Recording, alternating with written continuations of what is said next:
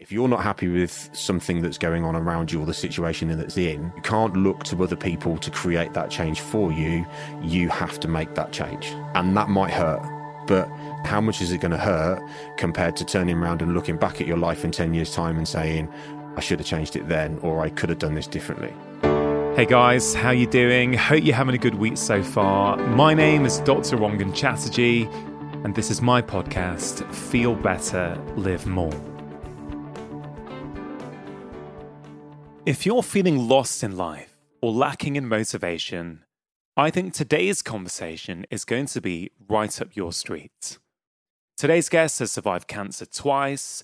He survived being hit by a truck at 70 miles per hour. And by all accounts, he shouldn't really be here. Yet James Golding has gone on to become a world record-breaking endurance cyclist and raise over £4 million for charity. And he now believes that anything is possible and that all of us can achieve anything we set our minds to. Now, during this powerful conversation, James talks us through the timeline of his life so far, from his initial cancer diagnosis to the emergency surgery, which gave him a survival rate of just 5%, and then from recovery against the odds to a horrific, near-fatal road traffic accident, a second bout of cancer treatment, followed by depression that was even harder for James to overcome. James' account is moving and honest, with a thread of positivity and resilience running through it. We explore where this comes from and why he turned to his incredible cycling challenges as a means to give back to those who'd cared for him. James has a remarkable ability to not get disheartened by setbacks, and he's experienced some pretty major ones. His attitude, he tells me, is that you should always move forwards. Take one small step at a time, but keep an eye over your shoulder to remember where you've come from. Words that might seem trivial or cliched from anybody else sound anything but when James shares them within the context of his life story. He's someone who really does embody the term inspirational. When we recorded this conversation earlier on this year, James was just about to embark on something called the Race Across America, also known as RAAM, the world's toughest bike race, with the plan being to cover over 3,000 miles in just 9 days. And his goal at that time was to win. Unfortunately, an untimely bout of COVID sadly derailed his hopes in that race, but I feel confident he'll somehow use this setback as a jumping off point to achieve even more. This is a remarkable life story that I'm pretty sure will leave you feeling inspired to take positive action in your own life. I hope you enjoy listening. Now, before we get started, I wanted to quickly remind you that it is now possible to listen to each podcast episode without any sponsor reads at all. That option is available both on Apple Podcasts and on Supercast for people who are not on Apple. It's only £3.99 per month, which I think is incredible value. That's under £1 per week. If you would like to take advantage of this and support the show, all you have to do is click on the link in the episode notes in your podcast app. And just to be really clear, this podcast will, of course, continue to be free of charge each week for everyone. This subscription option is simply for those of you who would like to support the show and listen to ad-free episodes. On the subject of sponsors, this episode is brought to you by Athletic Greens. Now, good quality nutrition is, of course, an essential pillar to get right for our health, for our physical, our mental, and our emotional health. And in an ideal world, I would much prefer it if everybody got all of their nutrition from real whole foods. But I know from 21 years now of seeing patients that a lot of us struggle to find the time to consistently do that. That is why I am a fan of good quality whole food supplements like AG1 by Athletic Greens. One tasty scoop contains 75 whole food source ingredients, including a multivitamin, multi-mineral, prebiotics, green superfood blend, and more in one convenient daily serving.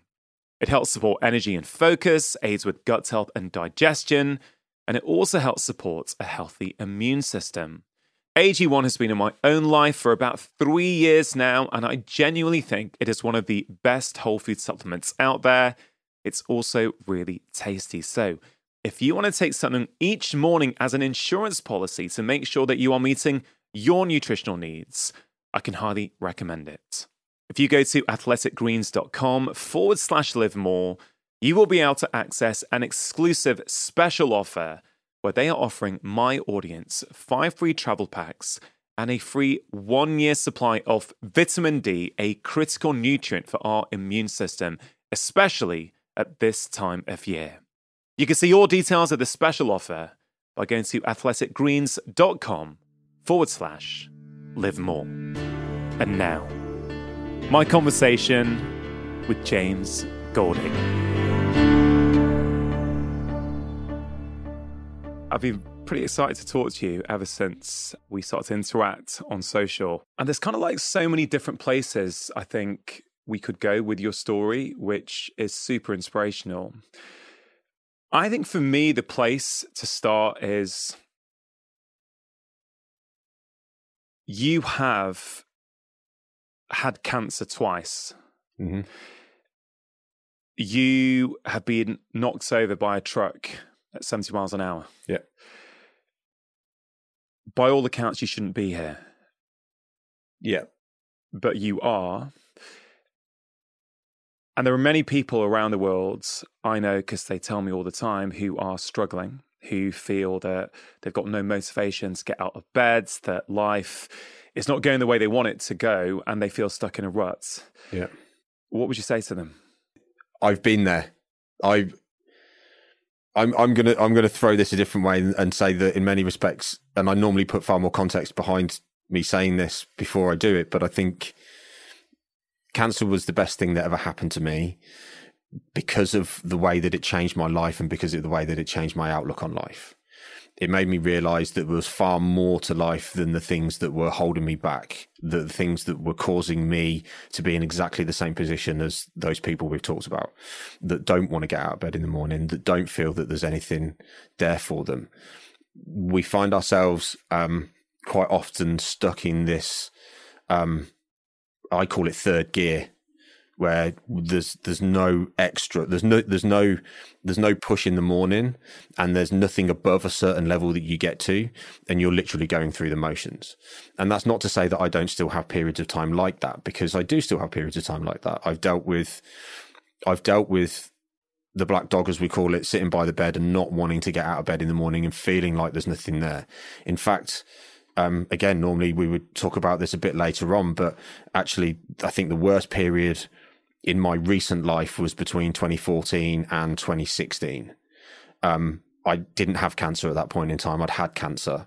I was in recovery. I was riding my bike. I was working with a couple of charities, but I was suffering with depression at that point in time. And there was a trigger that changed that, which was my son drawing a picture of the entire family.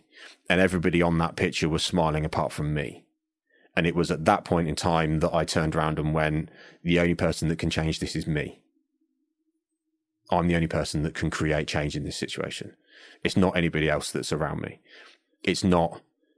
It might be the environment that I've put myself into, but it's not Louise, it's not the kids, it's not my dad, it's not my mum, it's not the people within my circle, with my close circle, but the only person that can change this is me. And I then went and started speaking to somebody to get the help that potentially I should have got years ago, but wasn't ready to get that help. Yeah. If you're not happy with something that's going on around you or the situation that it's in, you can't look to other people to create that change for you. You have to make that change. And that might hurt, but that's going to hurt now to get the better outcome further down the line. And how much is it going to hurt compared to turning around and looking back at your life in 10 years' time and saying, I should have changed it then, or I could have done this differently. I don't want to be that person I don't want to be a person that turns around and goes, could I have done that? Should I have done that? I've learned, and I wasn't that person. Yeah. I wasn't that person. I was the person that would go through the routine, that would just go through the motions and be unhappy, because that was almost what society said that we should do. Yeah. Cancer was the best thing that happened to you. Yeah. You said it now. I've circled it when I've been researching you. To many people, that's quite a provocative statement. It is. It is provocative. But there are a lot of people that I say that to that look at me and go, I get it. I understand where you're coming from. I understand how it changed your life. And again, something else that I've turned around and said is that if I met the me before having cancer, I wouldn't like me. If I met me in 2004, 2006, I probably wouldn't want anything to do with me because I was in that rut that we've just talked about.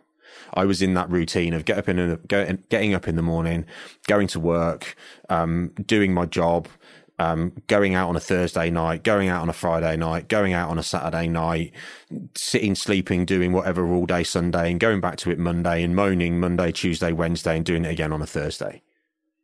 And it was about what watch I was wearing, what phone I owned, what car I was going to buy next after I've just bought the new one.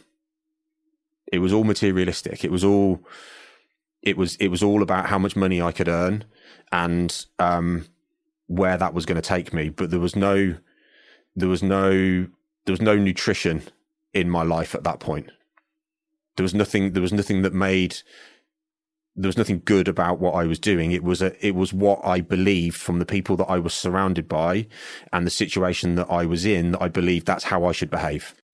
Did you know at that time that you weren't happy, or did you feel, yeah, this is it? You know, I've got a bit of cash. I can go out with my mates at the weekends, drive a nice car. Yeah, this is it, man. Yeah. I've made it. Yeah, and I don't think I had the opinion of that I'd made it, but I certainly think I had the opinion of I'm doing well. But that was because of, I think that was because of I was always told that I'd never do well. And the judgment of doing well, from my point of view, and I think the message has changed a lot over the last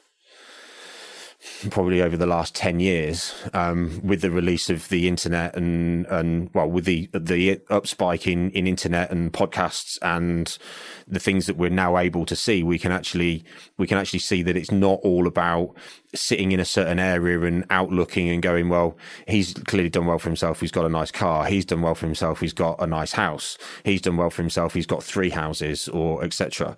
It's now more about, hasn't he done well for himself? They've achieved X. Too often, I think we're always looking forward at the next thing.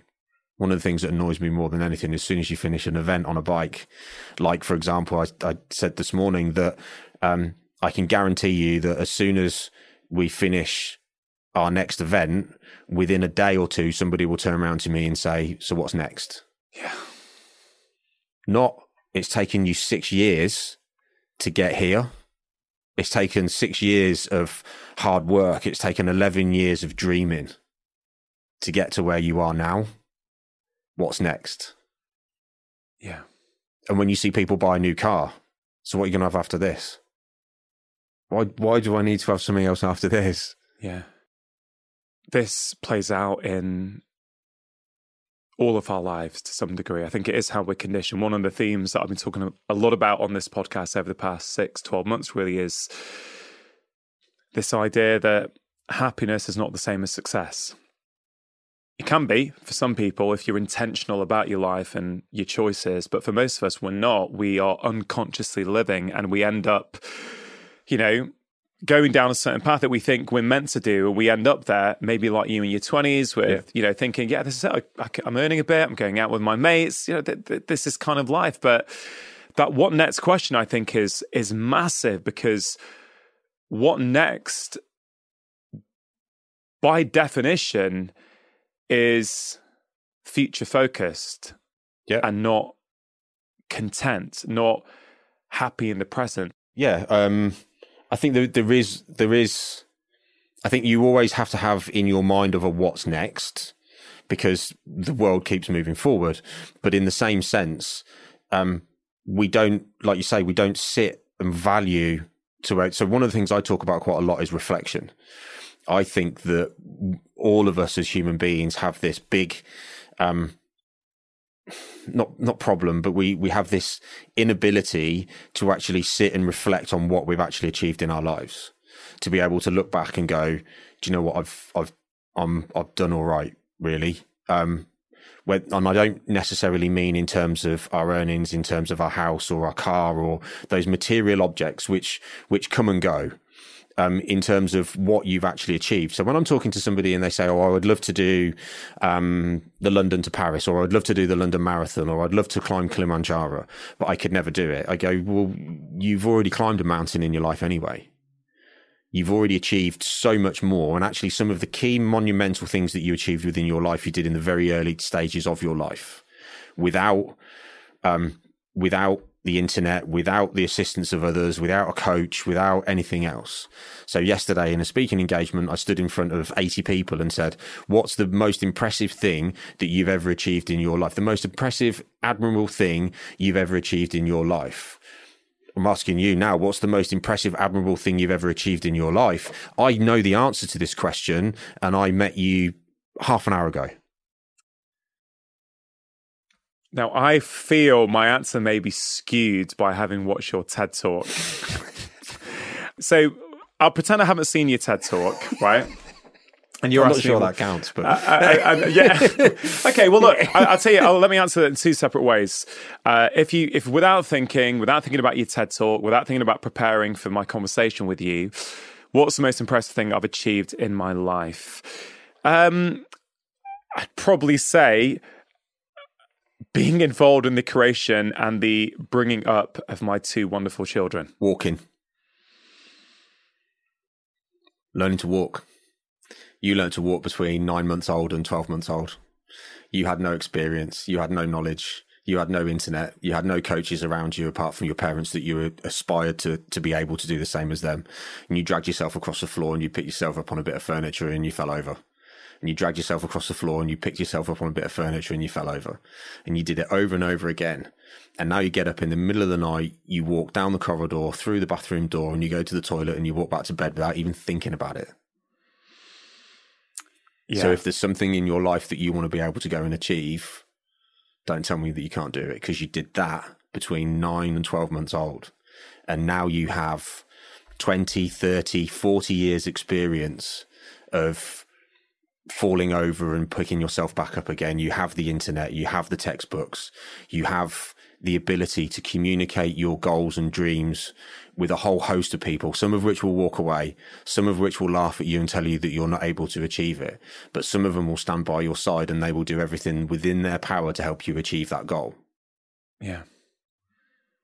The TED Talk would have influenced my answer.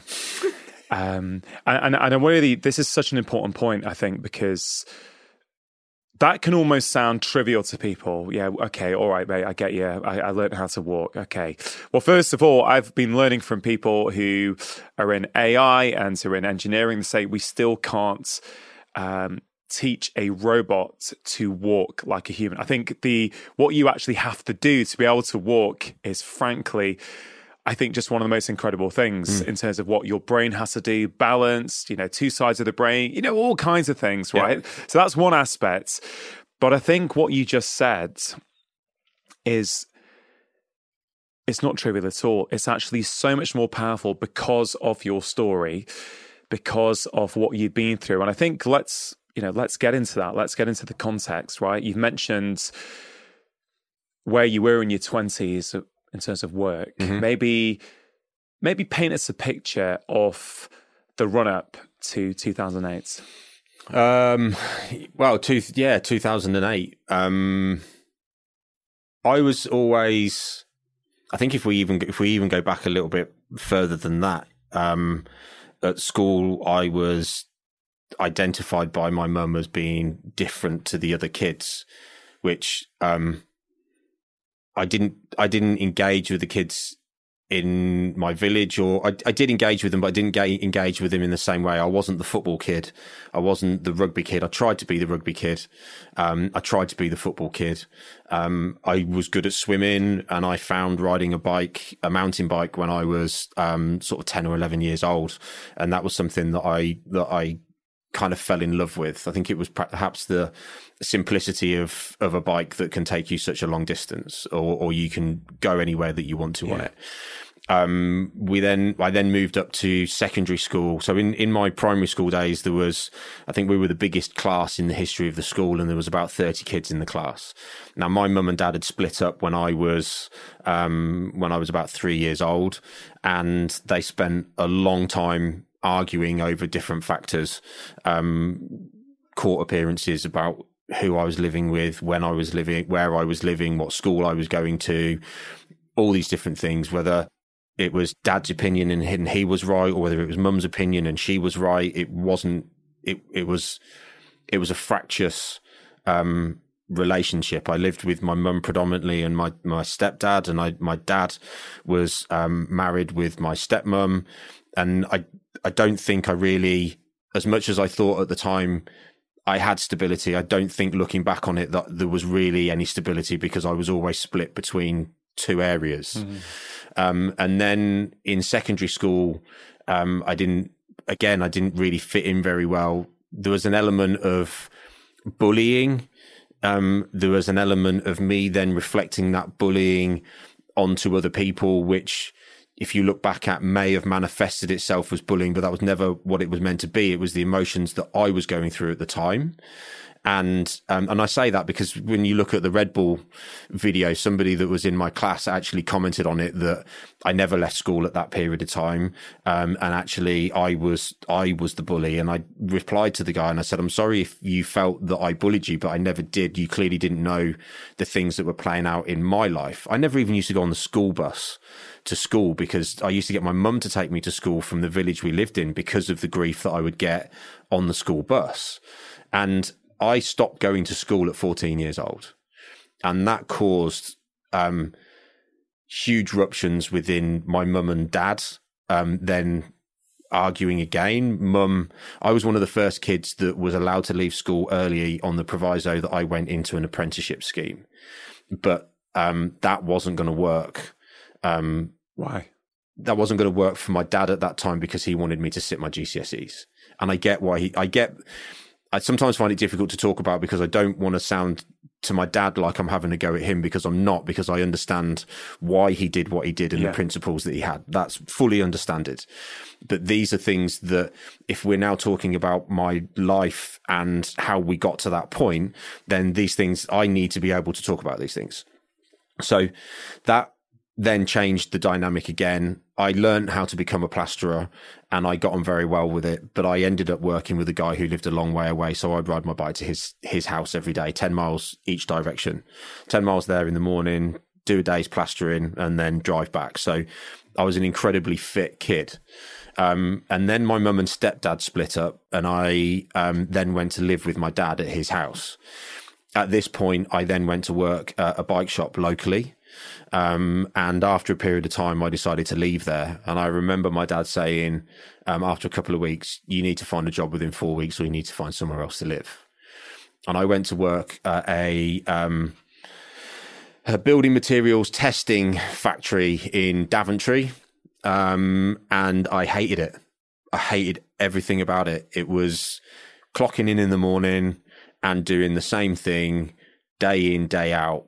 Bucket of gravel would come in, you'd put it in the sieves, you'd wash it through, you'd shake it through, the sieves were all different grades, and then you take the sieve out and you have to weigh it and what was in there and write out this chart and give it to somebody who'd do the calculations on it. Yeah. And I lasted about 4 weeks.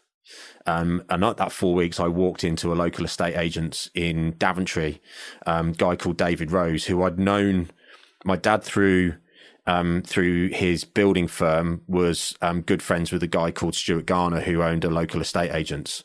And Dave Rose used to work for Stuart. So I'd met Dave at these garden parties and things that we used to go to every now and again. And I walked into Rose and Sargent, as it was, estate agents in Daventry, and I had my head shaved up to here. I'd got purple hair. I was racing mountain bikes at the time, and I was dressed in this factory tracksuit.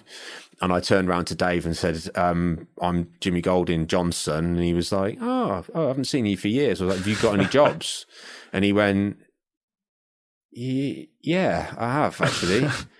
can you come back on Saturday? And I said, yeah, I can come back Saturday. So I went around the corner to a hairdressing salon that my mum used to own and spoke to Nikki and said, I need to come in on Saturday morning. Can you colour my hair back to the same colour that it is and cut it? And she was like, okay. So I went back in that Saturday morning. She recoloured my hair. So no purple hair anymore? No purple hair, cut it. I went and bought a pair of trousers and a shirt. I went in and sat down with Dave Rose and he said, okay, we talked about various different things. And I remember one question he said to me, he said, if I asked your girlfriend what you're like, what would she say? And I turned around and went, well, she'd say I was all right. And he was like, that's not an answer. That's not an answer. And we talked for a little while and then he said, look, can you start on Monday? And I went, yeah, I can. So I started on the Monday, rang the other company and said that I wasn't going back. Now this was I didn't let them down. This was nothing out of the ordinary for this company. You know, it was a fast turnover of staff in there anyway. So I started at the estate agents and bought a mobile phone a couple of days later that was a Nokia brick back in those days. It was 90, what would it have been? It would have been probably 98 at that point.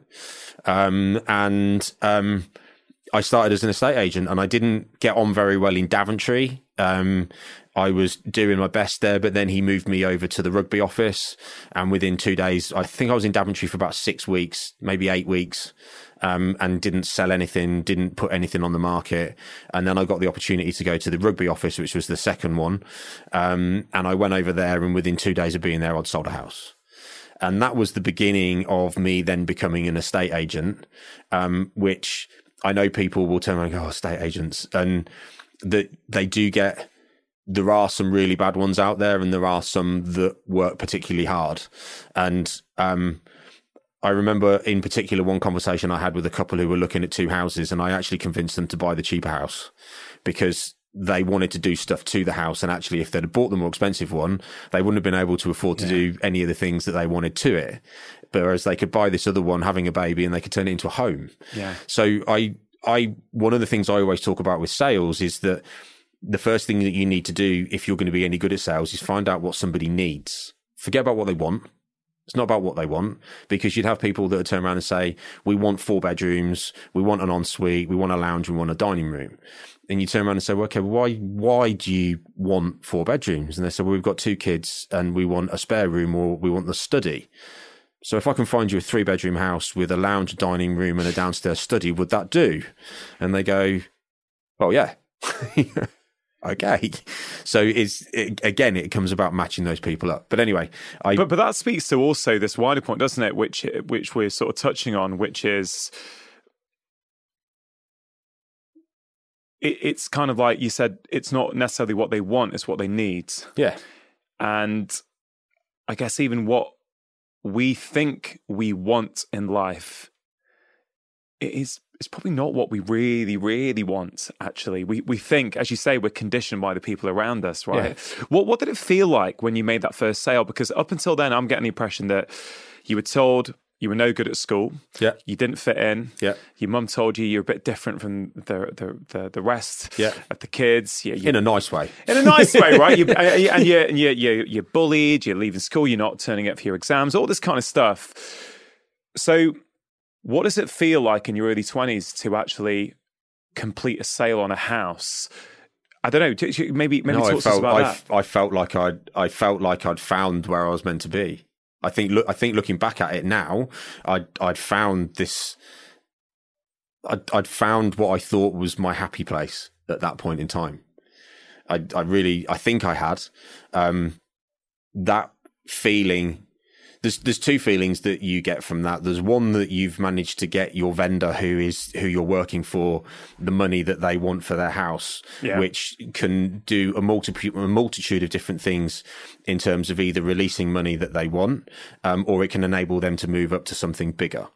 So there's a whole thing from that, and then also you're also getting somebody to buy something that they want.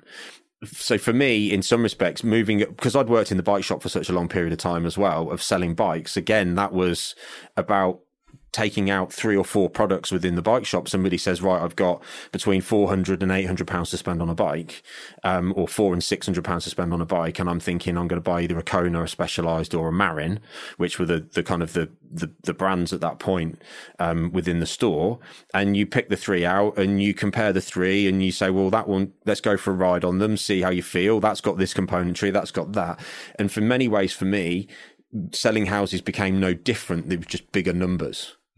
Again, you're finding somebody saying, I want to spend between 60 and 70,000 pounds on a house, and I want to be within this area, and I need 3 bedrooms. So you turn around and you say, well, there you go. There's those of what I've got. This one's here, that one's there. The benefits of this one to you are X, the benefits of that one, and you're marrying them up. So for me, it was never necessarily about how much money that I could turn over. It was about the service and the joy that I get from people achieving the things and getting the things that they want.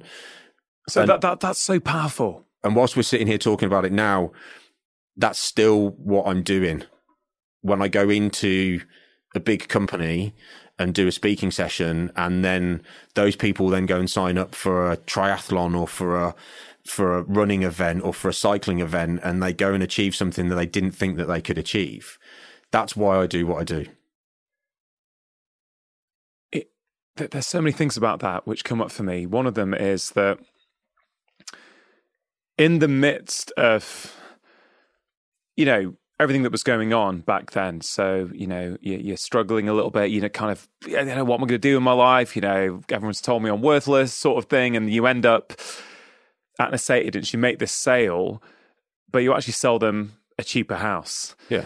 And I have this model of happiness, which has got 3 components. I call it core happiness. One of the legs of that core happiness stool is what I call alignment. So when the person who you really are and the person who you are actually being out there in the world are one and the same. And it strikes me that even though back then you would probably say I've heard you say that you were materialistic. Yeah. Even within that, there was little glimmers, weren't there, of who you actually are, which is I'm not taking the bigger sale, bigger commission, bigger everything. Actually, I'm going to do the right thing for these people. That's powerful to hear that. Yeah, and I openly admit now that I feel that I lied to myself about who I was for so many years because of in that industry and in that way of life, because I was behaving the way that I thought I needed to behave to fit in with that industry and to fit in with society. I can count on 2 hands the amount of people that I still have communications with from the old town that I used to live in and from the industry that I was involved in.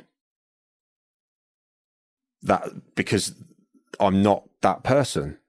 I've now been able to be the person that I really am. Yeah. And cancer allowed me to change that, because when I was laying in hospital, so many people didn't come and see me. So many people that I thought were friends and that I thought were part of my life didn't come to see me. They didn't come to see how I was.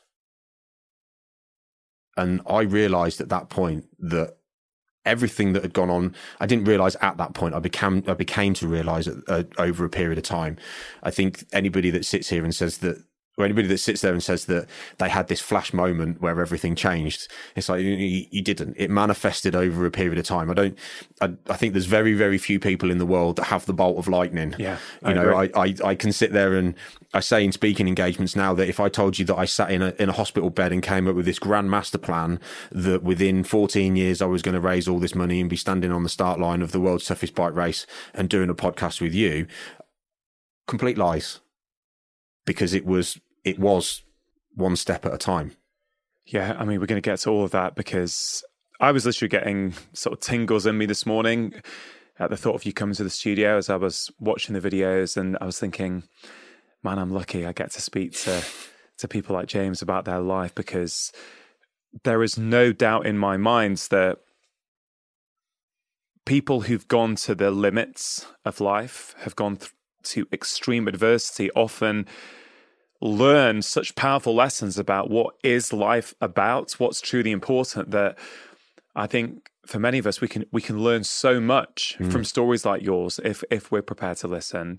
But before we get to the diagnosis, you mentioned that comment on YouTube from someone who you're at school with. Mm-hmm. There's a Red Bull video online. It's a beautiful sort of 14, 15 minute kind of motivational kind of summary of your life. It's really, fun to watch. And actually, you don't know this, but the reason I invited you onto the podcast was because of how you replied to that comment. Right.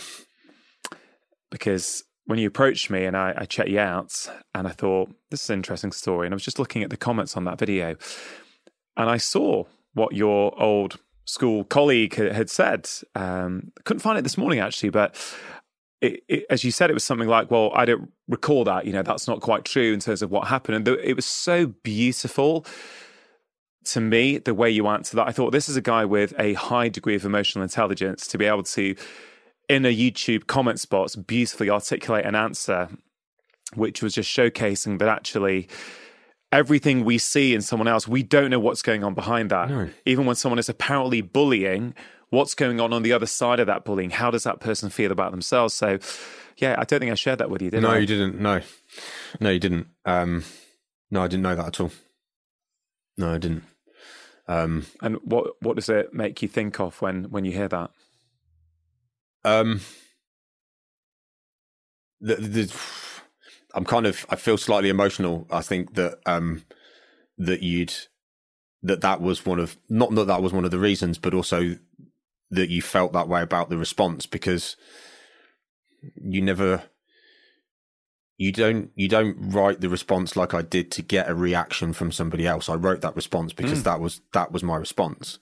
And I responded to so many of the messages on that video because I felt that I needed to take the time to do that, because let's be under no illusion, I'm where I am now in terms of what I'm doing and how I'm doing it because of the support that I've had from so many people. And that comes from people writing comments on Instagram, Facebook, Twitter, whatever that is. We had Facebook and Twitter at the time when we first started this, but and that's because of their input. I class them as being part of One Step at a Time, the road to RAM. And they are as instrumental in me getting to where I am today as one of my financial partners or one of the product partners that we have on board. Let's just explain what RAM is, because a lot of people won't know that term.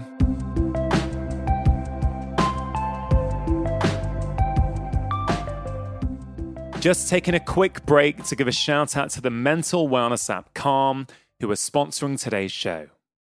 Now, just for a moment, think back to the start of this year. Was meditating more regularly one of your intentions? How's it going? Are you on track? Or do you think you need a little boost? Well, wherever you are with your meditation practice, I think Calm can really help. With Calm, you can jumpstart or continue your meditation practice and find peace of mind today.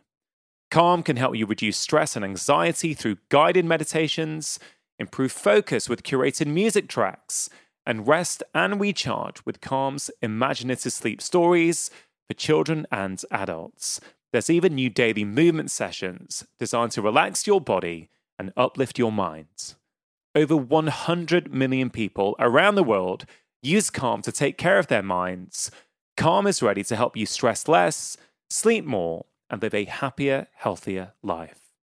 For listeners of the show, Calm is offering an exclusive offer of 40% off a Calm premium subscription at calm.com/live more. Go to calm.com/live more for 40% off unlimited access to Calm's entire library.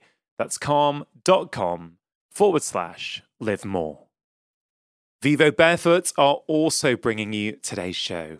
Now, I've been wearing and recommending Vivo Barefoot shoes for around 10 years now, well before they started supporting my podcast, and they really have had a huge impact on my life, my family's life, many of my friends, and the truth is a lot of my patients as well. You see, I've seen so many benefits when people transition to minimalist shoes like Vivo's.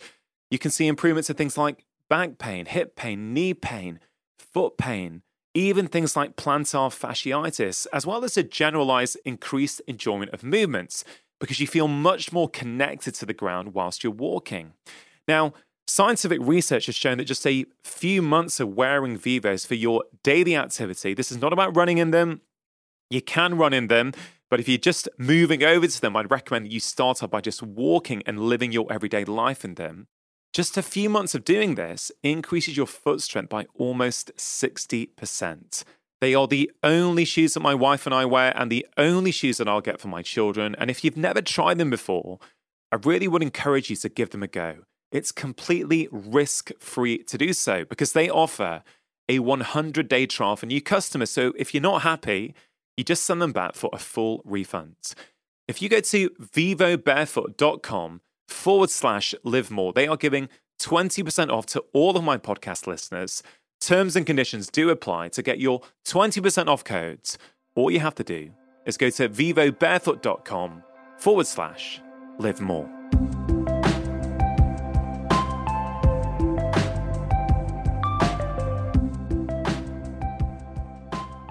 Yeah, so RAM stands for Race Across America.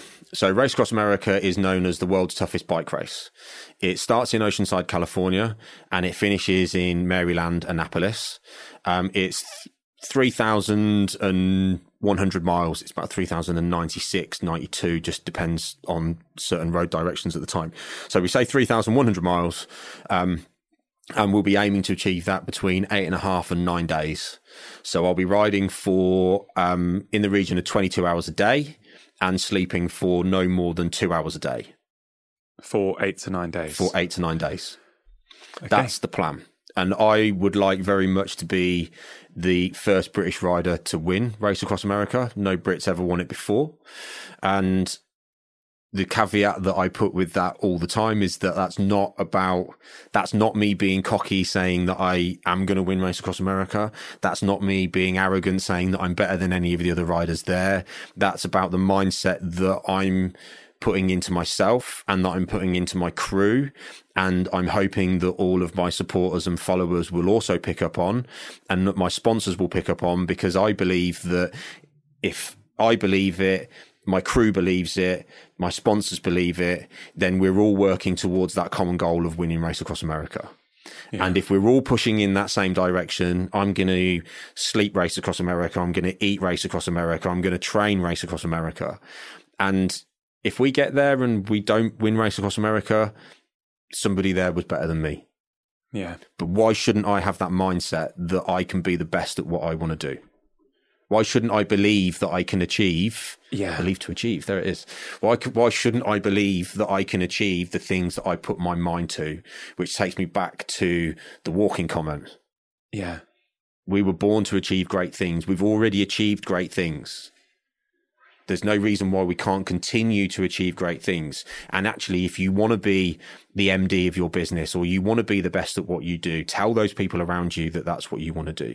But we don't tell those people around us for the fear of what they might think about what we want to do. So, for example, an analogy that I use sometimes is the guy that's sitting in the office that started 12 months ago that wants to become MD of the company over a long period of time.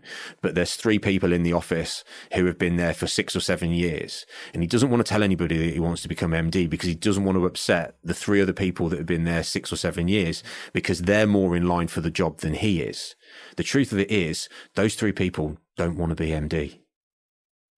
And he tells them that he wants to be MD, and they go, do you know what? You'd make a really good MD in the future.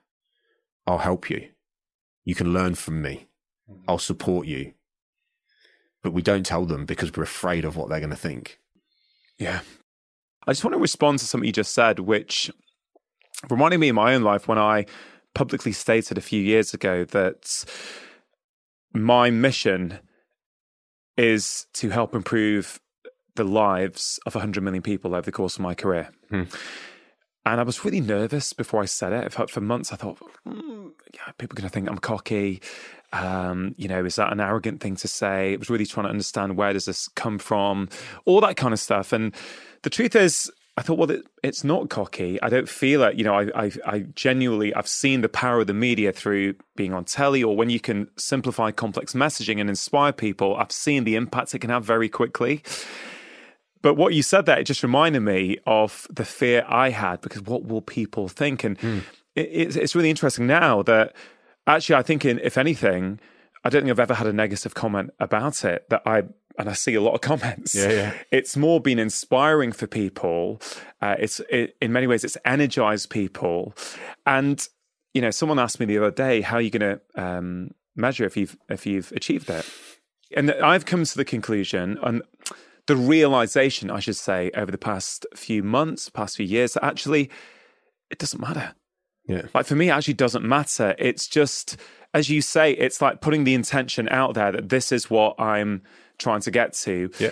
And if I don't, and I make it 92 million, right? Well, that's still pretty good. And if it's only one person who's changed their life on the back of something that they may have heard on a podcast or read in one of my books, it's like, well, that's still impact. That's still change. And so it started off being something I was afraid of.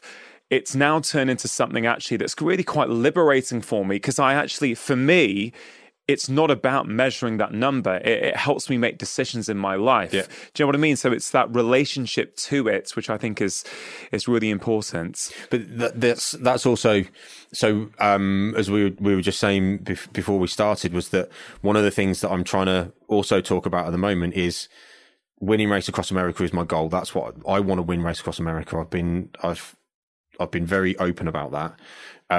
But I don't want that to be the defining point of my journey, because if you take winning Race Across America out of the equation, and even if you take cancer out of the equation, and you look at what I've done or what we've done, I use the terminology we because there's as I've said before, it's a whole team. It's those people that it gets commented quite a lot that I don't talk about me. I say that I just ride the bike. But the point here is that you take cancer out of the equation and you take the winning Race Across America, that bit in the middle of having started cycling to raising £100,000 to being hit by a truck to then raising more money to now having raised over 3 million and breaking a world record. That in itself is something, and and then looking at that and saying, well, actually, you've got your trustee of a charity down in South Africa helping kids in deprived areas with education and sport, and you're looking to bring that program to the UK and work with the British Army cadets around that, and all of this other stuff gets diluted by the fact that you had cancer and you're going to win Race Across America. Yeah, because that stuff's still there. Like, whether you win or not, all that other stuff, that real stuff, the change you and your team, you and your tribe have created, it still exists whether you do that or not, which is... But so many people would reflect on you didn't win Race Across, or you came second. But I got to Race Across, more people have summited Everest this year than have ever completed Race Across America. This is massive, right? Because, and this is where I think your cancer diagnosis really comes in for me, which is... Because I was wondering before you came, I thought, I've seen you publicly say in your TED Talk, you said, I'm going to win Race Across America, right? And I was thinking, man, to go and say that publicly, world's toughest cycling race. I was interested, what is his relationship to winning? What happens if he doesn't win? I think it's become more peaceful over the years. I think I've become, since 2016, I think 2016 was probably quite a big turning point, and I think it's progressively got. I'm not saying that 2016 was the end of being stressed and aggressive or towards the challenges and the things that I was doing. I think it was where I started to find more peace in certain things. And Race Across America, winning Race Across America, will be a defining moment in what I've achieved on the bike, but it's not a defining moment of who I am. That's what I mean about Race Across America and cancer. And that's part of my, I suppose in some respects, for want of better wording, that's a slight problem in my head of where I'm at the moment, that I don't want cancer to be a defining factor of who I am. So in February, I posted a picture of me in hospital on the 24th of February. And I put a post on LinkedIn and Instagram and everywhere else and said, this is the last time that I will publicly share this anniversary. that was the day that I was rushed into emergency surgery. That was the day that I met Phil Barrow-Granath. I don't remember meeting him because I was out of it at the time. That's your surgeon? That's my surgeon. So you posted earlier this year... Yeah. On the anniversary of what, the very first time? Of the emergency operation. I was diagnosed in the November, and on the 24th of February, I was rushed into emergency surgery. Got it. So that was how many years ago at that time? That would have been 2009. Okay, so what, we 2026, so about 13 years ago or so. So you posted a photo saying, this is the last time you'll see something like this online. Well, this will be the last time I publicly... I'm not saying I won't use the photo again, but this is the last time that I will publicly remember this anniversary. Why? Because it's not about that. My life isn't about that one defining day of the 24th of February where doctors rushed me into emergency surgery to save my life.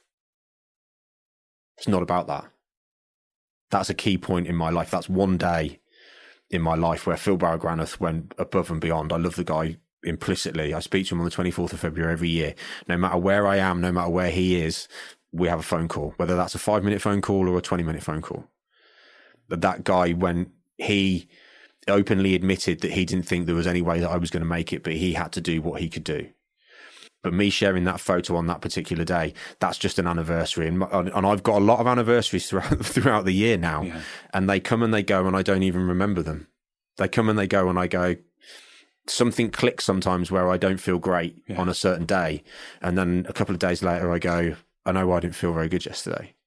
And Louise will be like, why? And I go, it was 15th of April, which was the day I walked out of hospital.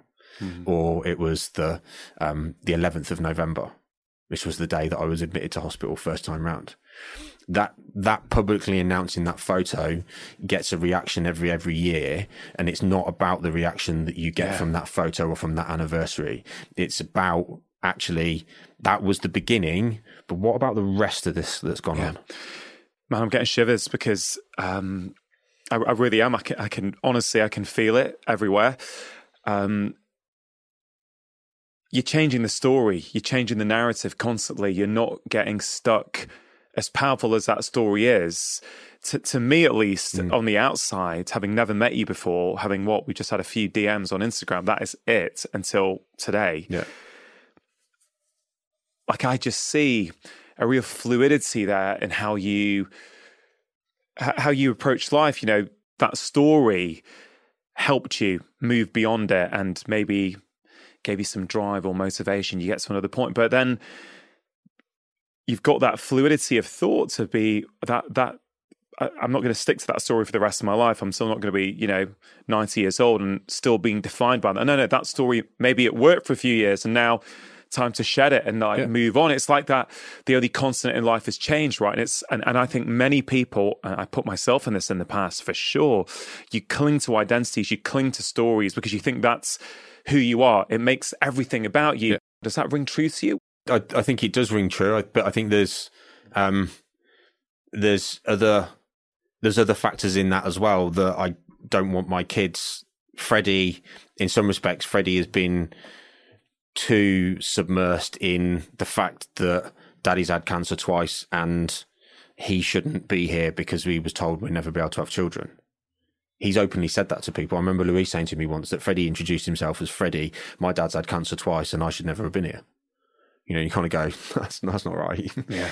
That's not right. You're here, and that's one of the best things that ever happened to me. And that you need to come away from that. I don't, as I've already said throughout this, I don't want people to being my point of view, and this may differ, but my point of view of being a cancer survivor is that you don't want to always go on about cancer, but you want people to remember, because what you've been through is going to have an impact on the rest of your life in some way, shape or form. There will always be that worry of, I don't feel very good today. I remember that pain.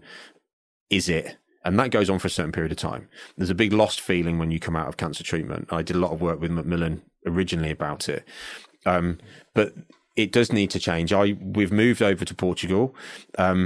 There's other things that I want to achieve in my life with the coffee shop that we've got, with running bike tours, with doing stuff with Freddie, with doing stuff with Lila, to doing stuff with Louise.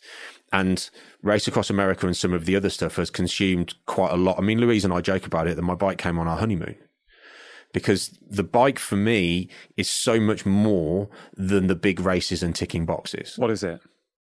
It's my medication. It's my freedom. It's my putting my head in a certain place. I could go out for a half an hour bike ride in the morning on a bad day and feel great for the rest of the day. It's my happy place. We've all got a happy place. We just have to find what that happy place is. Cycling was my recovery. I openly admit that I got to where I am now by accident. I didn't plan, already said it. I didn't plan to be standing on the start line of Race Across America. When I sat in my lounge back in 2009 with a massive hangover from going back to normal, as we call it, after treatment, and thinking, this isn't right. This really isn't right. I can't go back. I don't want to go back to where I was before, because that's doing a disservice to Phil Baragwanath, to Charlotte West, who was the nurse that looked after me on the high dependency ward, to Phil Baragwanath giving up his family holiday to make sure he was still in the hospital to be able to make sure I still got the care that I needed, to Charlotte West working double shifts to be there. To me, going back to normal was like, no, I can't do. So what do? I'm ready to go back to work, but I don't want to go back to work. But I want to go back to work, but I can't go back to work because I'm not really ready to go back to work. Yeah. The best way of describing it is you've got the flu or a cold, and 3 days afterwards you feel great, and then you get up and walk to the end of the house and you go, no, I'm not ready yet. I'm not better yet. And that was the same situation I was going through there. So I picked a bike up and I rode 5 miles around the local reservoir, and it destroyed me. But 3 months later, I was riding from there to my mum's house, which was 10 miles away. And I'm saying, I need to do something to give back to those people. Yeah. And I'm looking for something. And I came up with this idea of, along with somebody else, this idea of cycling across America and raising £100,000. As a doctor, one of the things there that jumps out at me is in 2009, you wake up with a stinking hangover. And, a few months prior to that, maybe a year prior to that, the surgeon operating on you didn't think you were going to make it through the operation. I think I've read you were given a 5% chance of survival. Yeah, afterwards you go and get a smash, and you have this hangover, and you suddenly realize, wait, this is not right. How come you got that realization, right, in that moment? Because many patients I've seen, people in the family who get the diagnosis, they've had the heart attack, right? Or people get the type 2 diabetes diagnosis, and they hear what the doctor says and what the nurse is going to tell them about them losing their leg or stuff, but they still then go and consume all the, high sugar, high calorie foods, don't get up and move, all those kind of things. So I'm fascinated. Why did you get that realization? And why do many people not get that realization? Is it because you were literally at the end? Yeah, I mean, there's been articles where I've talked about the fact I laid in hospital and I cried with my mum, and I cried with my best mate Ross, and I just said, I just want to die. I can't. I'm done. Just let me go. And this was as I was actually getting better, but I couldn't sit up in bed. I couldn't even lift my own head off the pillow. So I think there potentially is an element that I had been so far in that other direction. I think there's also an element that going out and getting smashed all of a sudden was surrounded by all of these people again who were so pleased I was better and so pleased I was out, but didn't come to see me whilst I was in hospital. Mm. So you begin to realise that there's not that genuine. It's not as genuine. And I think I'd also realised that one of the things I did whilst I was in hospital, and I've still got it somewhere at home, is I had a diary and I wrote certain things that I wanted to do in it when I got better. Riding a bike wasn't one of them, but I wrote a list of certain things that I wanted to do when I got better. So I think there was an accumulation of a number of different things. I think also I was ill for a long period of time. I was in hospital. Yes, I did certain days at home and short periods of time at home, but essentially I was in hospital from the beginning of November to the end of April. And some of that was on so many different wards and different places, and intensive care to high dependency to physio unit to all these different places. So I think there was a number of factors at play in that.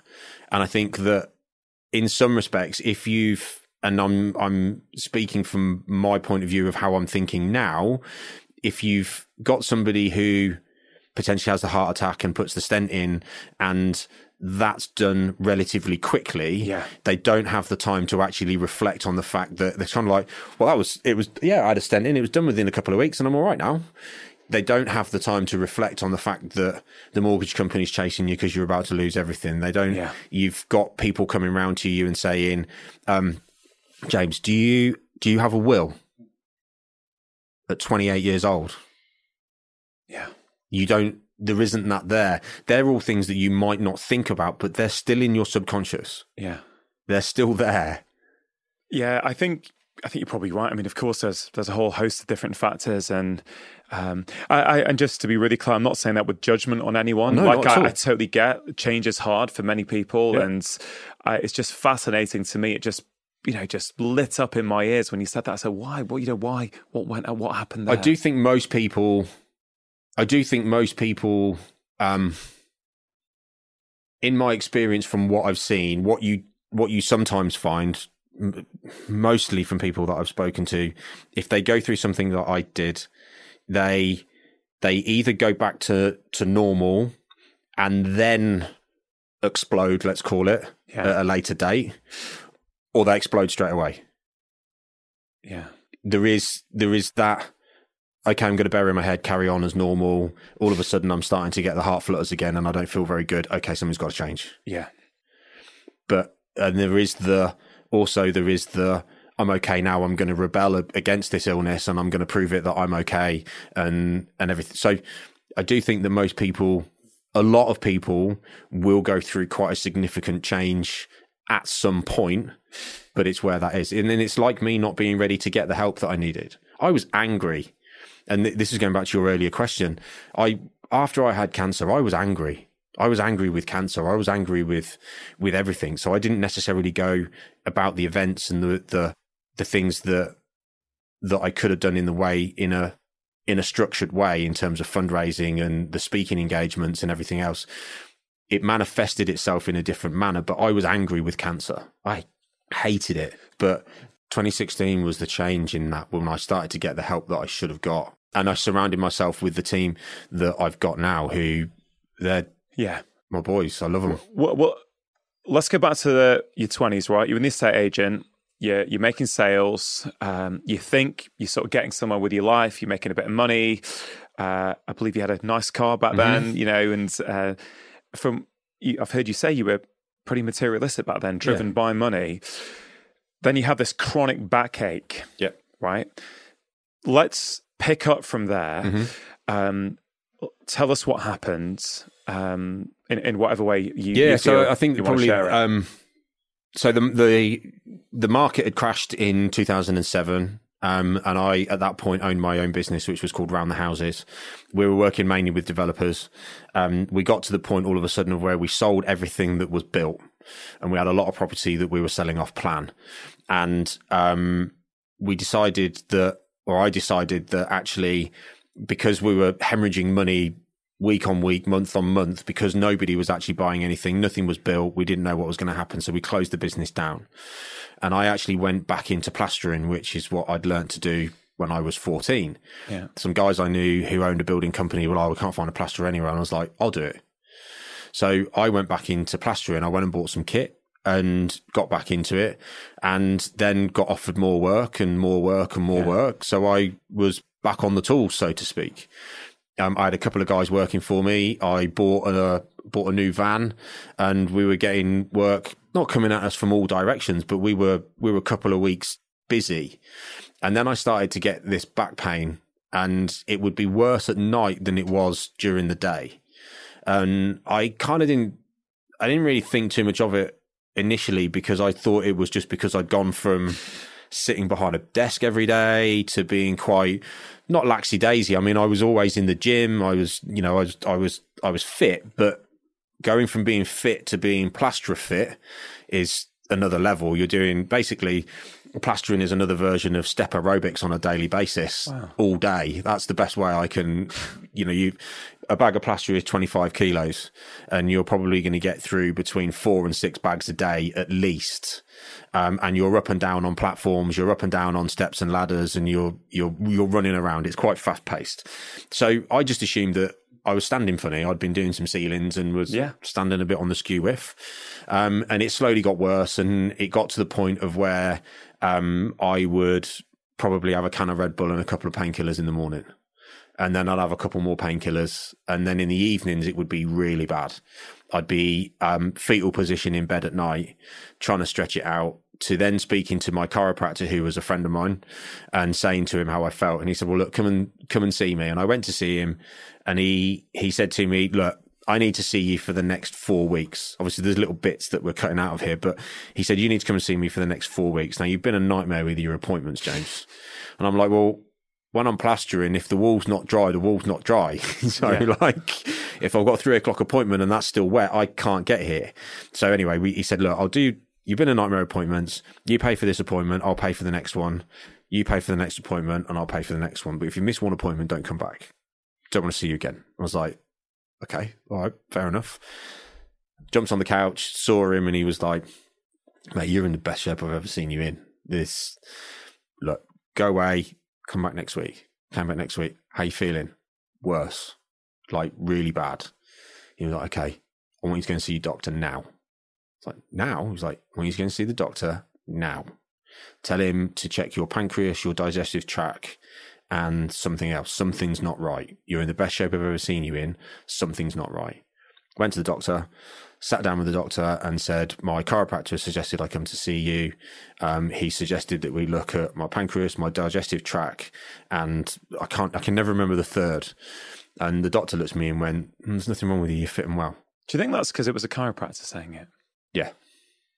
And he said, you're fitting well. There's nothing wrong with you. You're fitting well. Take some painkillers. You've changed jobs. It's muscle pain.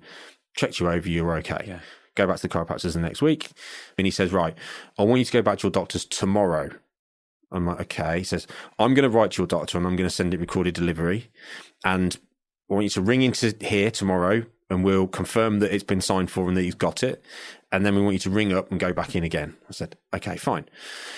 Next day, ring him. Yes, it's been signed for. Ring the doctors. Can I make an appointment to see him? Yes, you can. Go and see the doctor and say, Stefan Vossen, my chiropractor, has asked me to come back. He's written to you. I've not had a letter.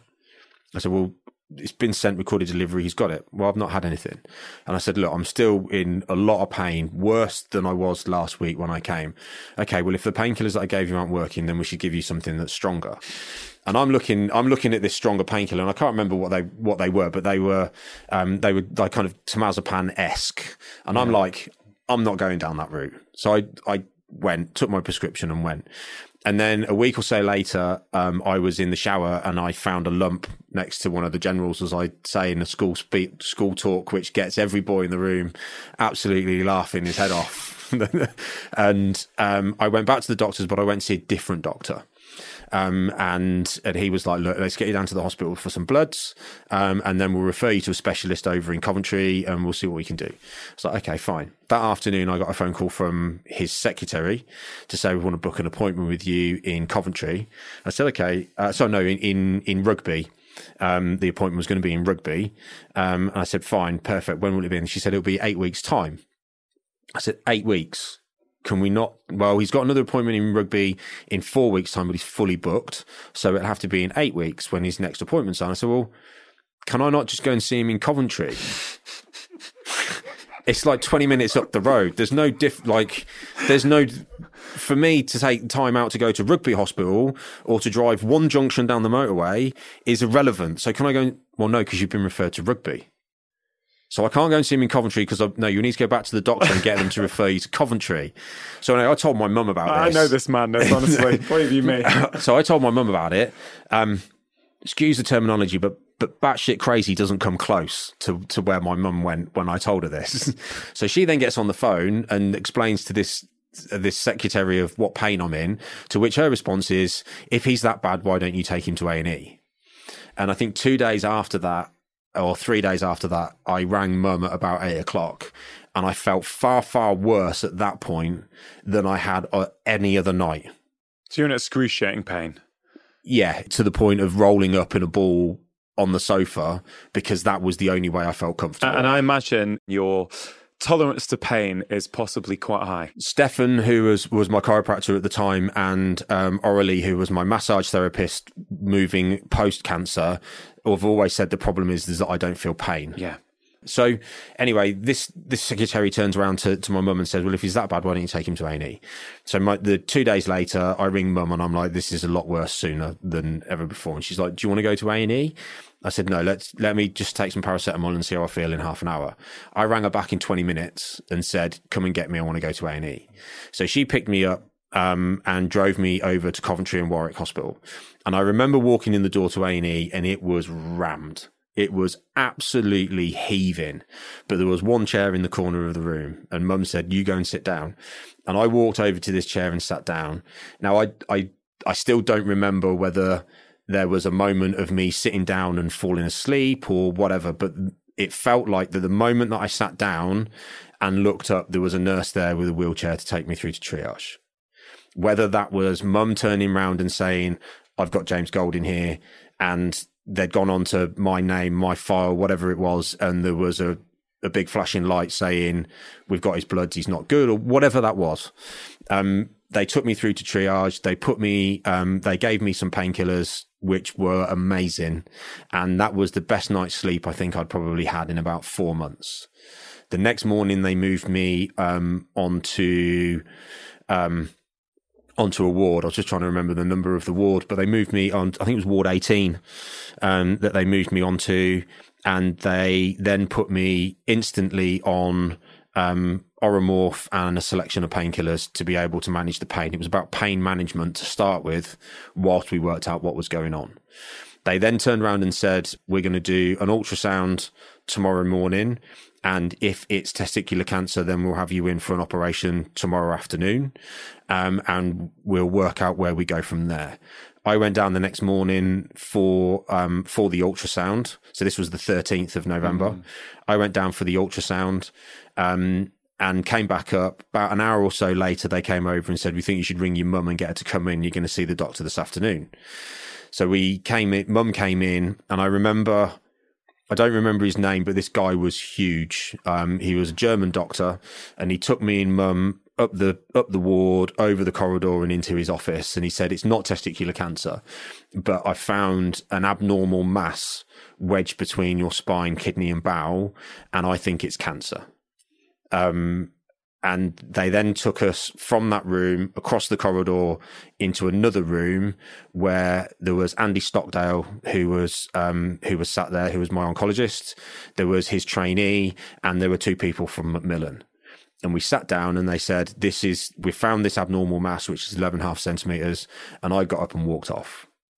And mum came back to my bed and she said, you need to listen to them. You need to listen to what they're saying. I'm like, mum, they're going to do what they do. I can't, I've got no input on what they need to do being done. It's up to them. And whether that was the 300 milligrams of morphine plus Oromorph that I was on at that point in time. There's a picture somewhere of actually the point we got to, and there's a picture which my spade-like hands are literally full of tablets that I was on a daily basis. And Andy always has said that I was a bit resistant, but we then did a keyhole biopsy, and they turned around and said it's a primary reperitoneal seminoma, and it's wedged between your spine, kidney and bowel. But because of where it's wedged, we're not able to do surgery on it. It's too risky.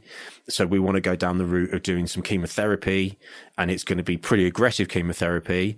So then we can see what's going on and then work out a plan of action after that.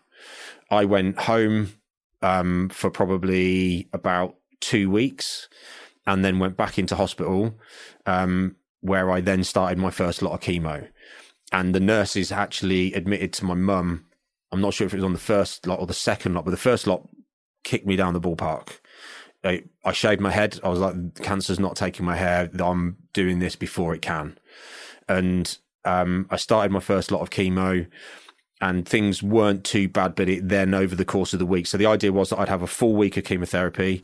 I'd then have 3 weeks off, and then I'd have a full week of chemo, another 3 weeks off, maybe a booster each week in between. But then I'd have another 3 weeks off, and then the final lot of chemo. And I did the first lot. I then went neutropenic and was put into isolation over Christmas and wasn't allowed to see any family or anybody.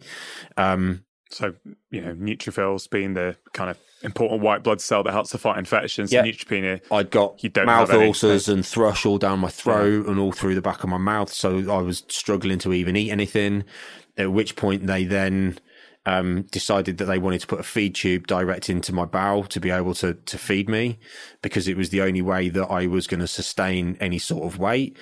I hated the idea of having that in. But actually, over time, they then refused to give me my third and final lot of chemo because there was swelling on my ankles. So I think I had something like about 4 blood transfusions over the period of time. Four big lots of blood over the period of time from Christmas to towards the end of January. And then what actually happened was the feed tube that they'd put direct in my bowel actually went through the back of my bowel. So what was happening was all the food that was being pumped into me was actually just sitting in my cavity. All the food that I was eating was sitting in my cavity. So I'd blown up. I just enlarged, but they couldn't work out why. Wow. They did various And you're not getting nutrition at the same time, I guess. Yeah, because it's just not going anywhere. It's all the food I'm eating is just rotting in my cavity rather than actually going through my system. I remember going and seeing the nutritionist with my mum, and I remember her telling me that I just needed to keep consuming as many calories as I could, so I was big enough and strong enough. And I'm like, well, I'm huge anyway. And she was saying, no, you need to eat. So I had a Burger King on the way home. We ordered a pizza that night. Next thing I remember is waking up in intensive care. But I had no idea where I was. I had no idea how I got there. All I could see was as far as my eyes would move. And I knew that there was somebody stood at the end of my bed. I couldn't talk. I woke up in intensive care with 35 stitches in my stomach. They'd brought my bowel out onto the surface. I'd got 2 tubes in my right-hand side. I'd got 2 tubes in my left-hand side and 1 in my back. I'd got a central line in my chest. I'd got 2 cannulas in each arm. I'd got a tracheotomy in my throat. I'd got a tube up my nose as well. And then I'd got a urethra as well. And I couldn't move. Like a catheter in as well. Yeah. And I didn't know where I was. I didn't know how I thought I'd had a car crash. I had no memory of anything that had gone on before. I had no memory of having cancer. Were you scared? Yeah. Yeah, but I was confused. I didn't know. There was an element of looking back at it now and being able to, as I've said a number of times, when I woke up, everybody looked fuzzy, like Miss Piggy. It's got the fuzzy look to her, and that's what everybody looked like. Their skin looked as if it was fuzzy. It looked like there was stars falling from the ceiling when I first woke up.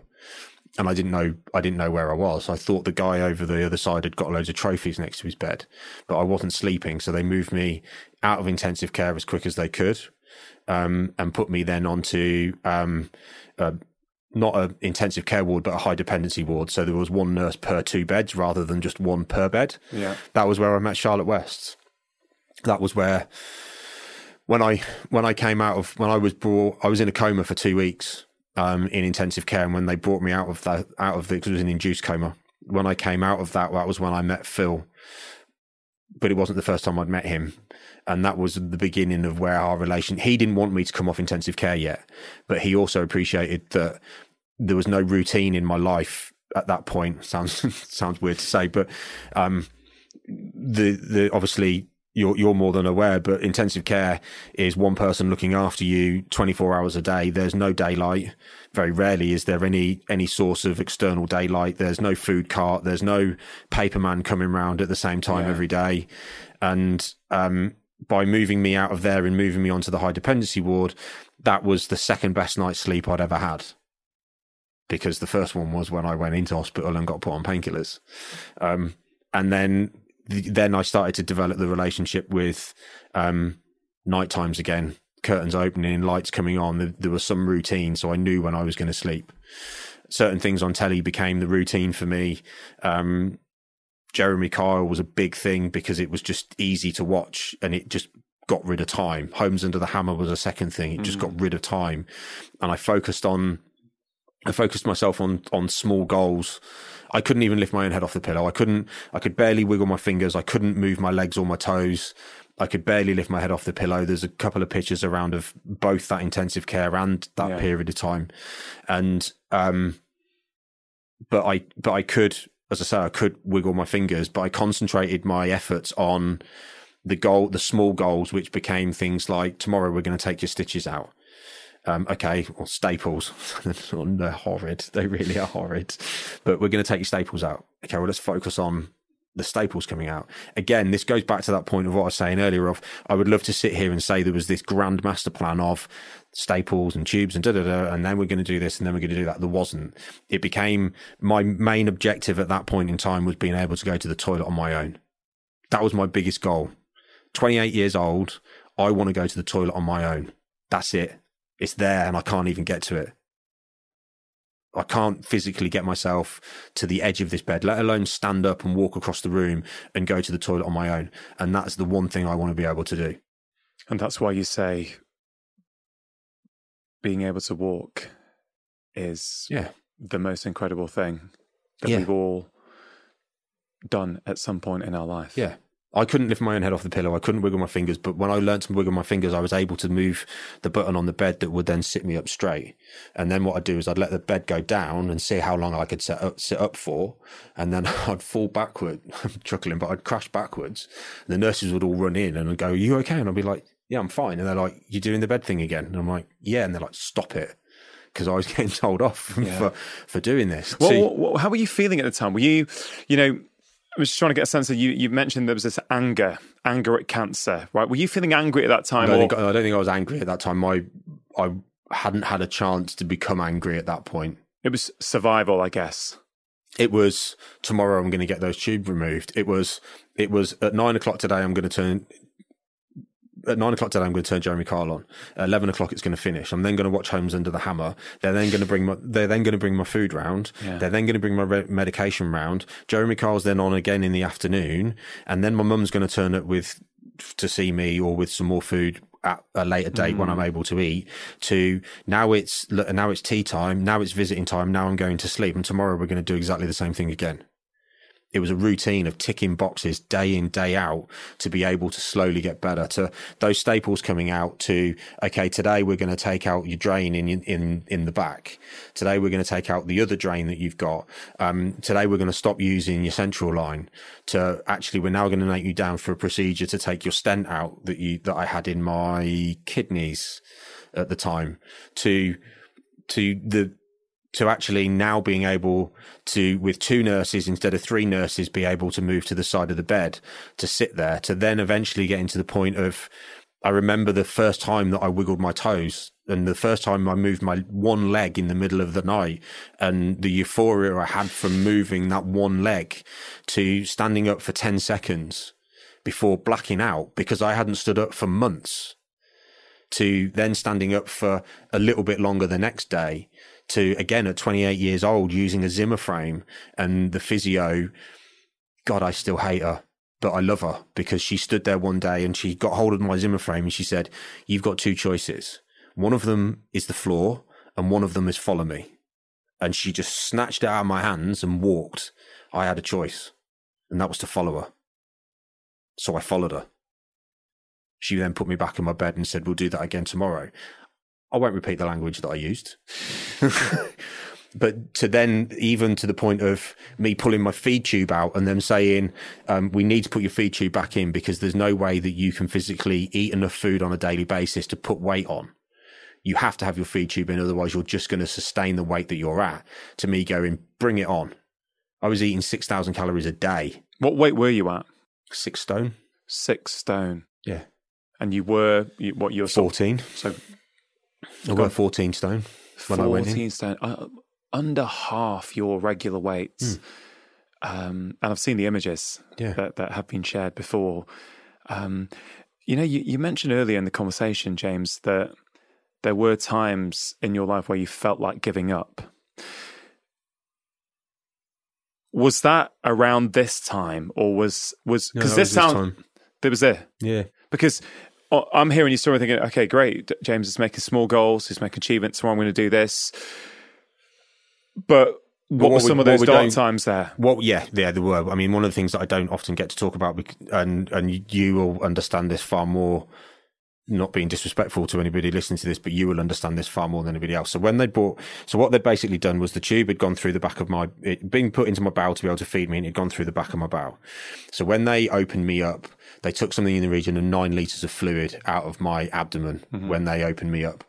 And what Phil did was he moved my stomach muscles to one side, and he put a cut in the side of me here, and he brought my bowel out. He brought the loop out of my bowel out onto the surface, which is where the hole had gone through. Because he said there was no point putting you back together, because it would have just fallen apart again inside of you. There was nothing in you to help you recover or help you repair. So they brought it out onto the surface and put this little bar underneath it. So I'd got this curl with a bag over the top of it.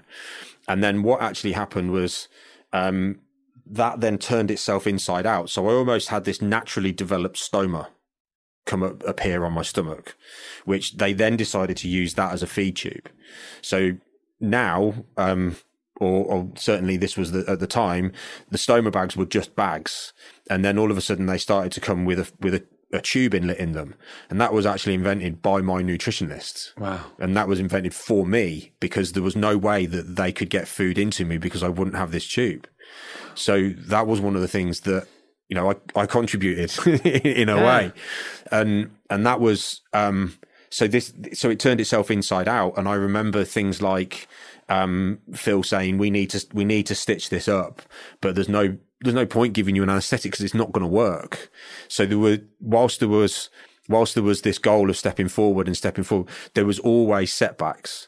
And, I should have shared it with you, but there was a letter that Phil Barrowgranith sent me that actually says in there that, I had enormous setbacks, but never seemed to really get disheartened by it. But I did get disheartened by it. I did cry about it. I did just not want to carry on. And so it wasn't plain sailing. It wasn't 3 steps forward and 2 back is still forward. People go, well, that's obvious. Here it is. But 3 steps forward and 2 back, you're still moving forward. And like I said yesterday to somebody, you never want to be on a direct trajectory. Whilst in our heads, we would like to always be moving forward on a direct trajectory. To actually move forward and then step back gives you a chance to actually reflect on where you're going and make sure that you're making the right decisions in where you're moving. And all of this happening was something that I reflected on far, far later on. And that's where, for me, 1 step at a time comes from. That's my slogan, 1 step at a time. Because 1 step at a time, we can achieve anything that we want to. And I say to people, take cancer out of the situation and that process, apart from the learning to walk bit, the only thing that makes me different to anybody else is that I had to learn to walk twice in my life. Aside of that, we're all the same.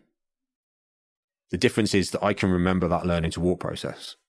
You don't remember it because you did it between 9 months and 12 months old. But if you did remember it, you'd look at things a whole lot differently. My goal was to go to the bathroom on my own. My goal was then to walk to the nurse's counter. My goal was then to walk off the ward before I got in a wheelchair and got taken to my car to go home. And then my recovery started. It's quite something. And one of the things that literally stopped me in my tracks when I was watching your TED Talk was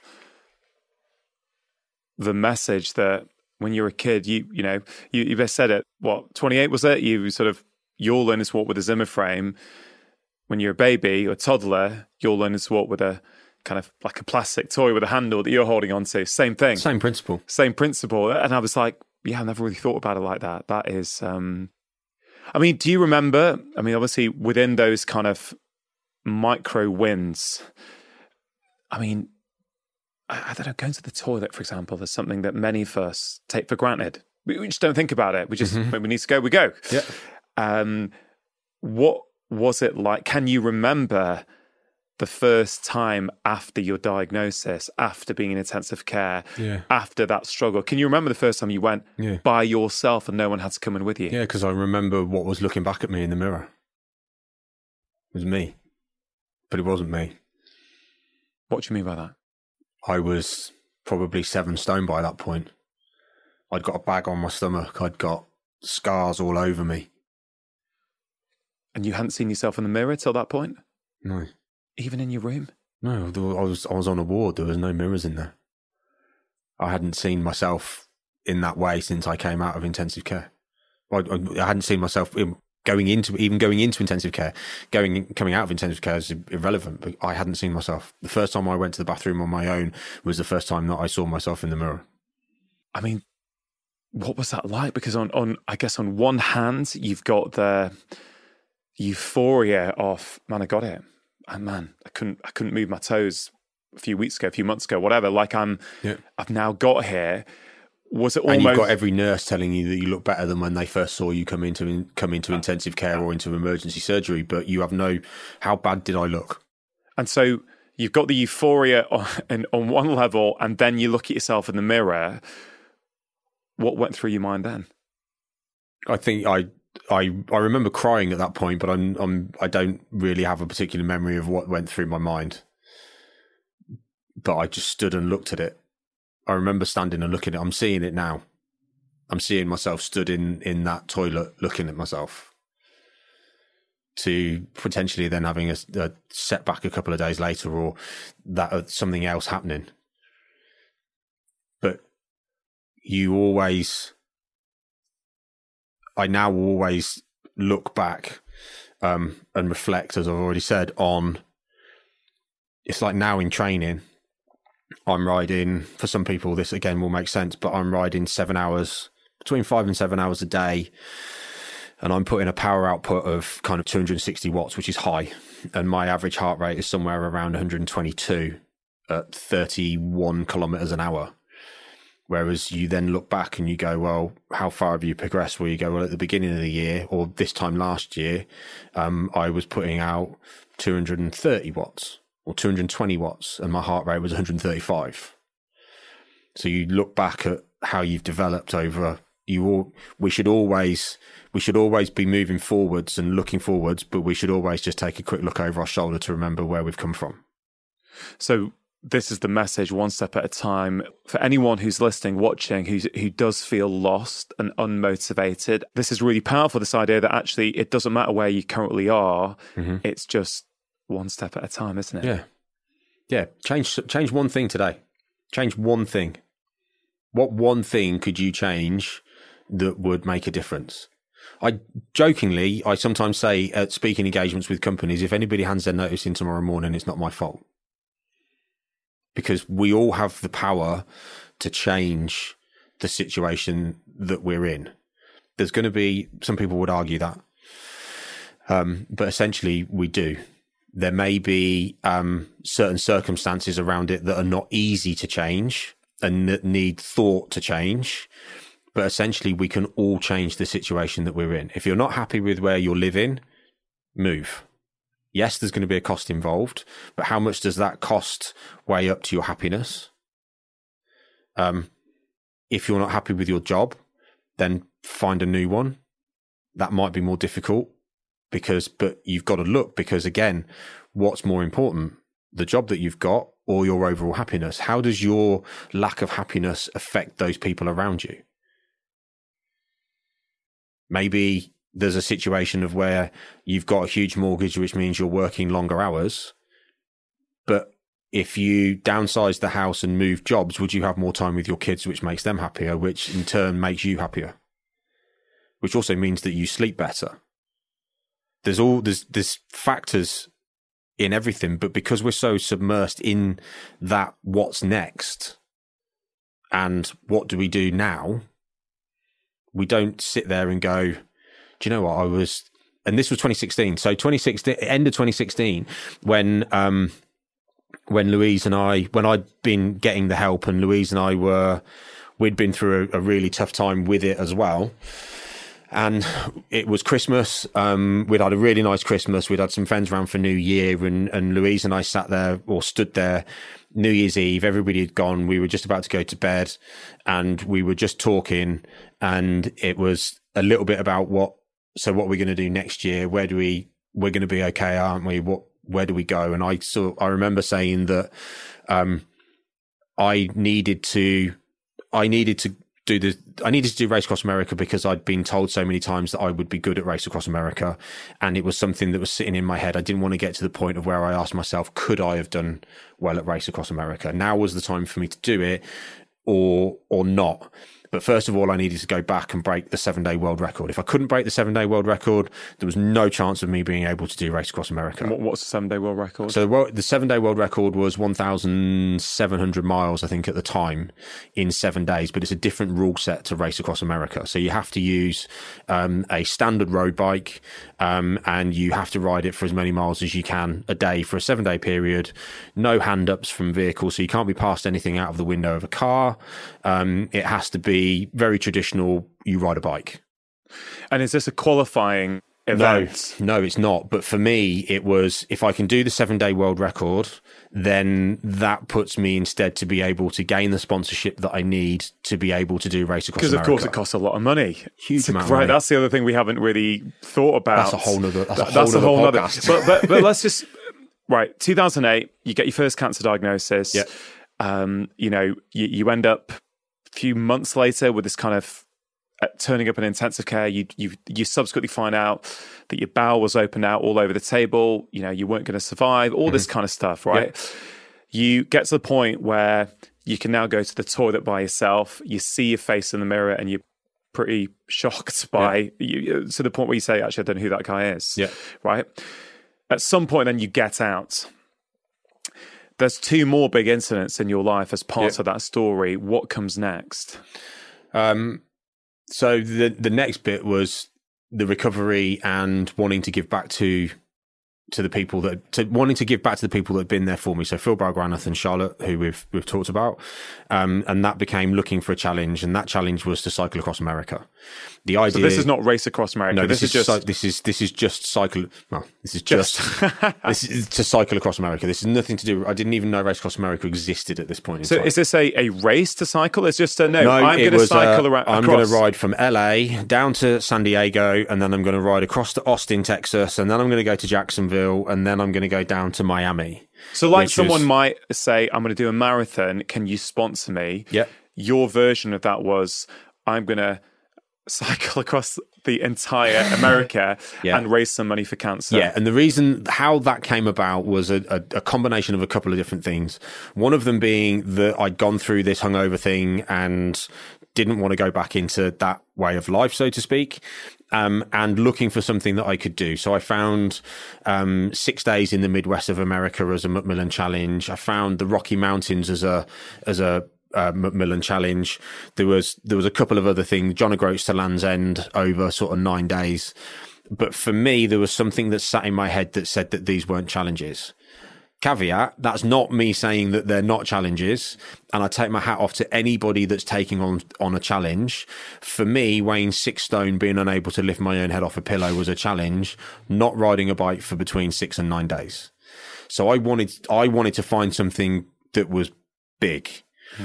Now, the difficulty that I had with getting my head around riding across Europe was different continents, different countries, different cultures, different languages. And I found that a little bit too daunting. And then the idea of cycling across America came up, and I jumped at it. And the idea was that I'd seen Phil Barogranath July the 25th. I'd seen him, and he'd told me, this was after they'd put my bowel back in and put everything back together. And he'd told me that whilst I'd been in, they'd done another scan, and the tumour was continually regressing and getting smaller. So technically, in his eyes, I was in remission and I was all good, and please never darken my doorstep again. Just Phil and I used to have various debates. And the one debate that I always talk about was when I came out of having my bowel put back together, and he came in and I was eating chocolate and ice cream, and he said, "You're on fluids only." And I went, "Yep." And he said, so why are you eating chocolate and ice cream? I went, they're fluids. He went, no, they're not. I went, technically, they're fluids, but they can maintain a solid state in a different environment. To which he just looked at me and went, do what you want, James, in a nice way, and just walked off. And the next day he came round and he said, right, so have you been to the toilet? Is everything all right? I was like, yeah, it's good. And I said, can I go bungee jumping now? And he was like, just leave. just leave, James. So my mum picked me up and off we went. So we have this great relationship. Yeah. And I'd been in to see him and said to him that I'm thinking of doing this ride across America. And that was where the 5% conversation came up. So the idea of riding across America was we would finish in Miami on the 25th of July, which would be a year to the day of being given the all clear. I would celebrate my 30th birthday in Austin, Texas. So we'd do it in 2010. I'd always wanted to go to America on my birthday because it's the 4th of July. So it's American Independence Day. I'd always wanted to feel what that was like. And that was the plan. And I celebrated my 30th birthday in Austin, Texas. And then 6 days later, just outside New Orleans, I was hit by a truck at 70 miles an hour from behind. It put me 120 feet down the road. It broke 3 of my ribs. It smashed up all my elbow. It took all the skin off my legs. The guy that was riding with me was in a very bad way. But I spent 3 days in hospital, then got a lift across to Miami and flew home. But it was $15,000, which my surgeon looked at and he was like, these things just don't cost that kind of money. It was like staying at the Hilton. The hospital was literally, you push a button and you order any food you want. It really was that extreme. And people are like, really? And I'm like, yeah, that's what it was like, but everything has a cost. Yeah. You get a bill at the end. Yeah. I remember laying by the side of the road and the ambulance driver picking me up and saying, do you have a way of paying for your treatment? Are you able to pay for your treatment? That was his main question. Are you able to pay for your treatment? To which I was like, yeah. I was next to a fire ants nest, so they were pretty worried about the fact this fire ants nest could erupt at any moment, and they wanted to get me moved as soon as they could. But I came back to the UK. You were hit at 70 miles an hour. Yeah. Yeah. And you're just on a bike. Yeah. Yeah. One of the things that actually, this is a debate that goes on continuously, but I'd got my headphone in one ear. One of the doctors said that potentially saved me from having far more injuries because I didn't hear it. It's that whole baby falls over, picks itself straight back up again. Adult falls over, tries to protect themselves from falling over and breaks their wrists. Because you're so relaxed. You didn't hear it, so your body's just sort of, I guess, floppy and fluid and chill. Yeah. So I came back to the UK and within a short period of time, I decided that I was going to go back and finish what I'd started. I wanted to go back and finish it. Wait a minute. You've been knocked off your bike, right? Mm-hmm. Could have killed you, that sort of crash. It wasn't as bad as where I was 12 months before. Yeah, so this is what I think is so incredible about your story. One of the most incredible things is this perspective you have on life that you're now able to bring, because for many of us, that sort of bike crash, forget that, even just crossing a road and being hit at 30 miles an hour, right, is a huge trauma. It could kill us. It could have a huge impact. We may not recover from the injuries, etc., etc. Yeah. Did you get down on yourself when that happened? What happened? You go to the hospital. Are you like, oh man, I can't believe my luck? I remember one of the things being in hospital in America was when, after I think of a day of being on the ward, one of the nurses came in and said, we need to get you walking again. And she came in with a Zimmer frame and I said, don't worry, I've done this before. And that was tough. I don't think I did it. I don't think I stood up that time. I sat back down and said, we'll try that again later. But I turned around and said, I've done this before. And that really... Did you mean it? Yeah. You felt that? You thought, no, I can do this. I've been hit by a truck, but I'm still 13, 14 stone. I'm still able to move around. I'm still able to do everything that I was doing before. So you actually... I'm not as worse as that I was. You know, and I then did I was going to jump on quite a way then. But I then did, and when I came back to the UK, I then rode across France to go meet up with some people doing an event called the Alps Challenge with Macmillan, which was 3 days riding in the Alps. And I rode there from Calais, and I met these people, and that was when my perception of what Macmillan was and the help that I'd got changed massively, because I met these 30 people who were from all different walks of life, from gardeners to accountants to a journalist to a bricklayer to all different walks of life.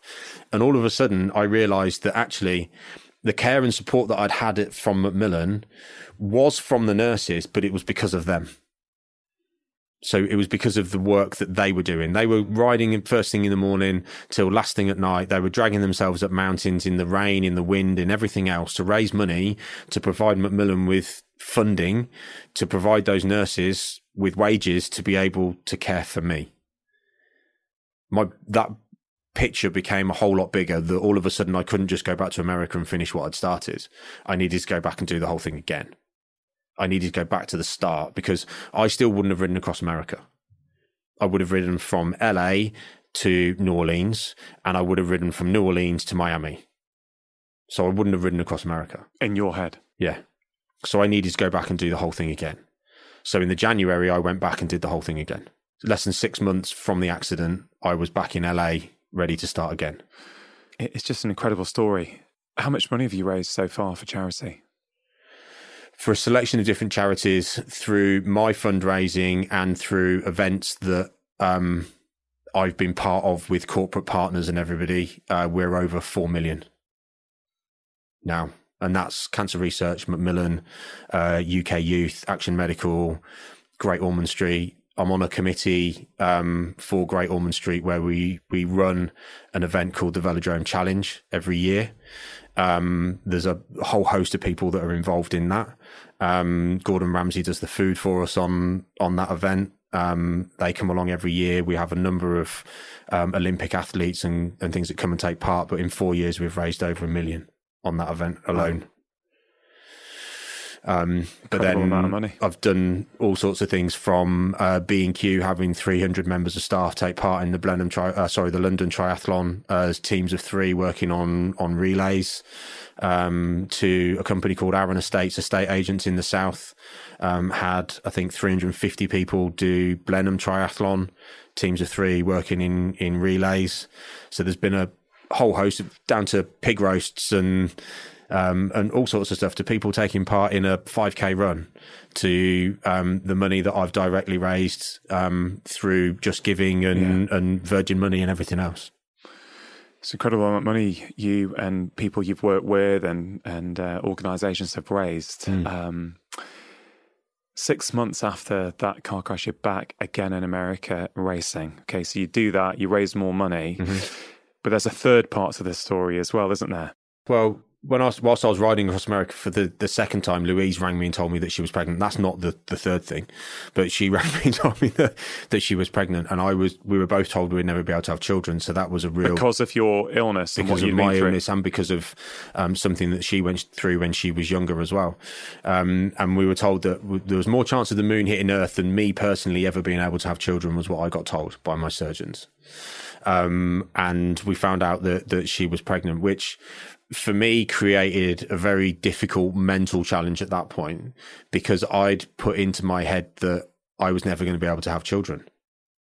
I'd worked on the basis, I'd always wanted children, and I'd dealt with the fact that I was never going to be able to have children, and then found out that I was going to have a child, which I openly admit that I didn't deal with in the best way that I could have done or should have done. We've been together for years. We're married, and we go through everything together. Everything that we do together. We're not joined at the hip, but if there's something that Louise wants to achieve, we do it together. If there's something that I want to achieve, we do it together. If there's something as a couple we want to achieve, we do it together. And she's a key part in everything we do. So my crew chief and my road manager on Race Across America will be in daily communication with Louise. So some of that will be her telling them what to tell me to get the best out of me, not just the other way around. So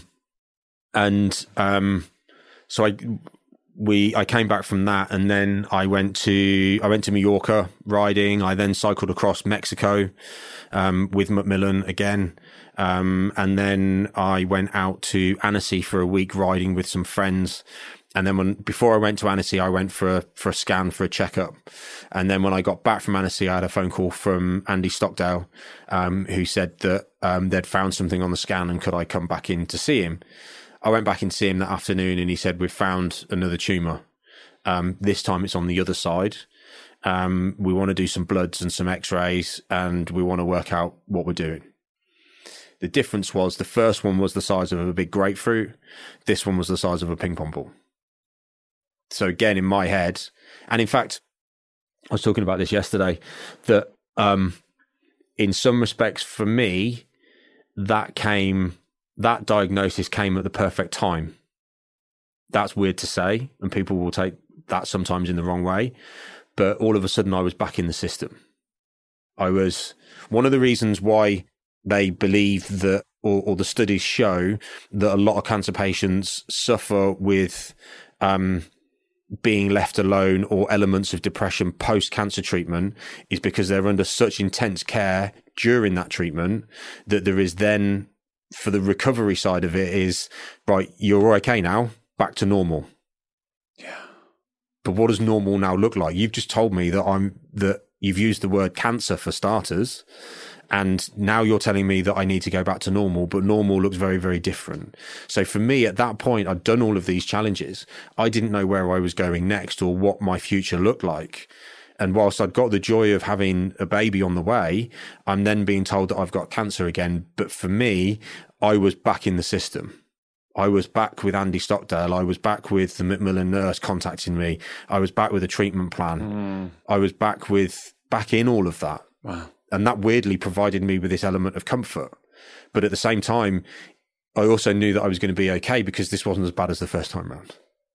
What a complex mix of emotions going on. I mean, what about the idea that, yes, the tumour's smaller now than what it was a few years back, but the first time you got the diagnosis, of course, you weren't expecting to be a dad. Did that come into your mind at that time when you got the diagnosis? No, I don't think it did really, because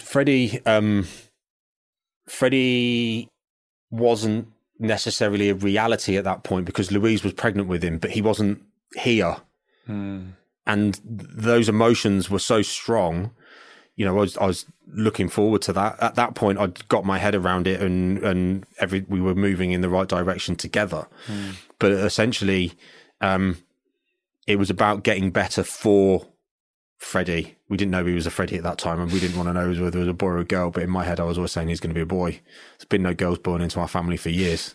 And then, so it was about getting better. But I still carried on doing events. I still did the Great Swim Series. I still did the London to Paris over 3 days with an event company called Hot Chili, who I do quite a bit of stuff with. So it took us from June right the way through till September to actually find a surgeon that would do the operation. Nobody wanted to do it.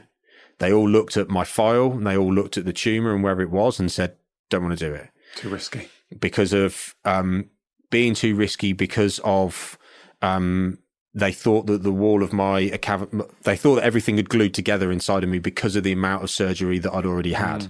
They didn't know what that they were going into. So it was a guy called Cockelberg, who we found in Leicester, that was actually going to do the operation. And I went to see him for a consultation, and he sat there and he said, I don't want to do it. I need to speak to Andy, because I don't want to do this. There needs to be another way around this. He got in touch with Andy, and Andy said, there is no other way around this. So he agreed to do the operation, and we went through the whole list of everything that could go wrong. That illustrious list.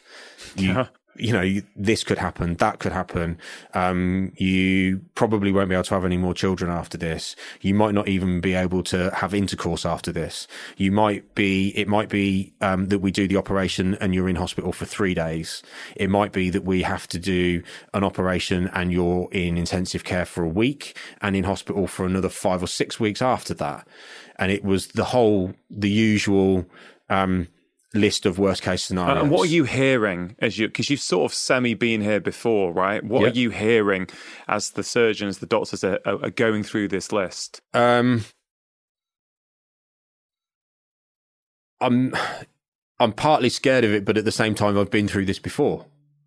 So this isn't new territory. By this point in time, you understand, and I talk to people about the fact that you have to remember that in the nicest possible way, you have to remember a doctor is never going to give you best case scenario. It's too risky for them. And you know, Phil Barrow-Granath was dragged to a tribunal because he apparently did something wrong in surgery. All the guy was doing was trying to save somebody's life. You know, he does it day in, day out. I'm stood here because he took a chance. Phil Barrow-Granath openly admitted, if I hadn't have been as young as I was and as fit as I was when I went into hospital, they'd have put me in the corner and made me comfortable. He openly admitted that. If he hadn't have, whichever way you want to put it, but if you want to put it bluntly, if he hadn't taken a gamble and done that operation, I wouldn't be here now. Am I grateful for him taking that gamble? God, yeah. Yeah, I love the guy. He's the inspiration behind everything that I do. And there's lots of other inspirations, and people sometimes say to me, who's your inspiration? And they expect me to turn around and go, Lance Armstrong, Brad Wiggins, or other high profile celebrities. That guy. Mm-hmm. Because without him, I wouldn't be here. Yeah. So I'd already been through all of that before. So yes, there's an element of hearing it. There's an element of, do you listen to it? My granddad always used to say the secret to 65 years of marriage is the difference between listening and hearing. So he used to say about my nan. Great advice. And it is. Great advice. So that's kind of where I was at that point in time. Thankfully, I remember I went to the Alps. I did a 3-day stage race again with Hot Chili, which finished on the Saturday. I flew home on the Sunday and I went into hospital on the Monday morning to have the tumour removed. Freddie was born 2 weeks later. I spent 3 days in hospital. I remember waking up and the anaesthetist saying that they'd managed to get it with keyhole, but he'd spent half an hour working out how he could get my tattoo back together down the side. In case they needed to go in that way, because it wouldn't have married up in the same way that it would have done. And I spent 3 days in hospital, and I went home, and I then Freddie was born 2 weeks later. 2 weeks after that, I started chemo. I did a week of chemo just as a flush, and then after that, I did radiotherapy once a week for 6 weeks. I think it was off the back of that, and then started the recovery process in 2012 and where we went from there. Yeah, 3 huge incidents in your life, which of course have taught you so much. One of the things that really just made me stop when going through your story was when I think it was you and your wife have said that dealing with cancer was easier than dealing with depression. Mm-hmm. When did the depression start? I think it was after that, from what I can tell. It was, yeah. And again, that's something for people to get their head around, because cancer's the thing that it strikes fear into people's hearts. The thought that they or a close family member or loved one may get cancer at some point, right? Yet that idea that depression was harder than cancer. You can see cancer. You can, and metaphorically, you can see it. Somebody tells you that it's there. Somebody tells you that is within your system, and this is how we're going to deal with it. This is the process that we're going to take to deal with it. You can't see depression. You can't, it's not a material. Do you get what I mean? Yeah. There's no material substance to it. It's waking up 1 minute feeling fine to the next minute not feeling fine. Or it's to waking up in the morning and questioning why you've even woken up. It's to waking up in the morning and being awake, but your bed being this special place that's got a force field around it that nothing can get through. And as long as you stay in that bed, you're going to be okay.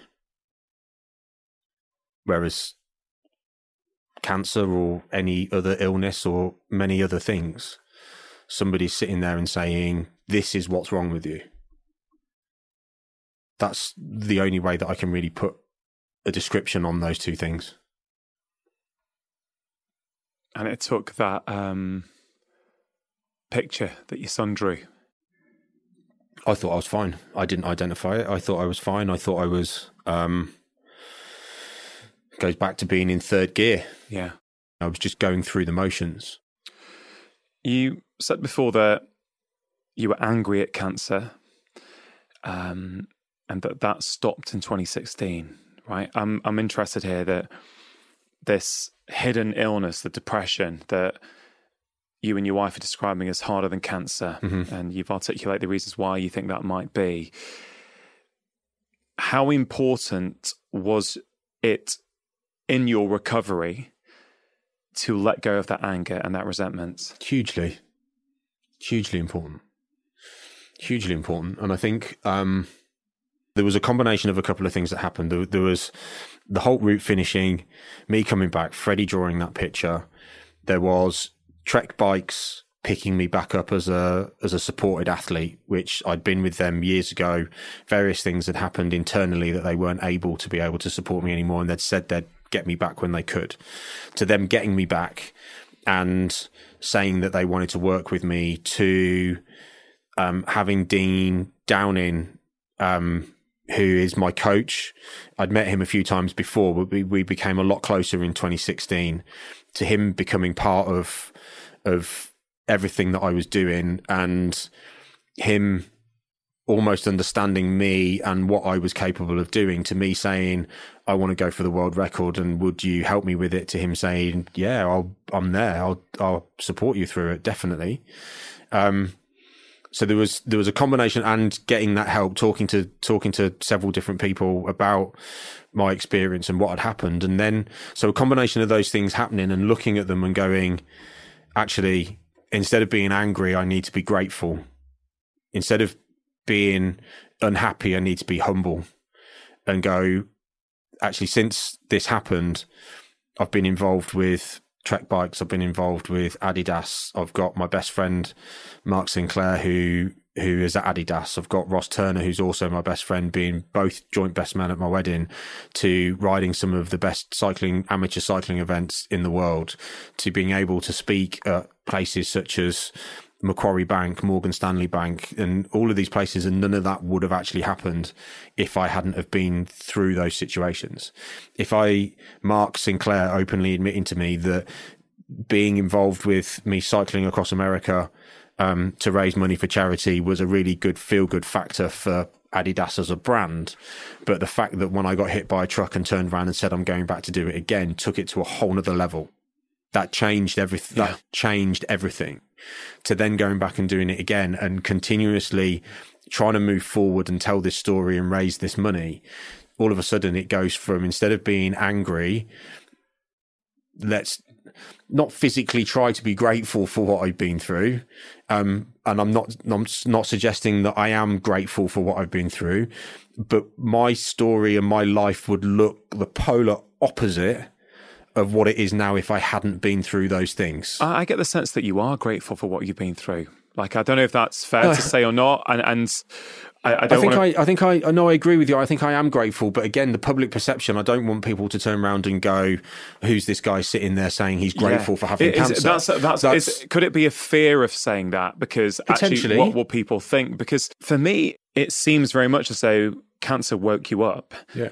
Woke you up to the reality of what it is to be alive and breathing and going to the toilet by yourself and interacting with the world. And I get this strong sense that if I could summarize it all from my perspective, it's almost as if it flipped a switch where now, instead of being a sort of passive recipient of life, you have become like an active participant, and you have gratitude for being here instead of simply taking it for granted. Yeah, completely.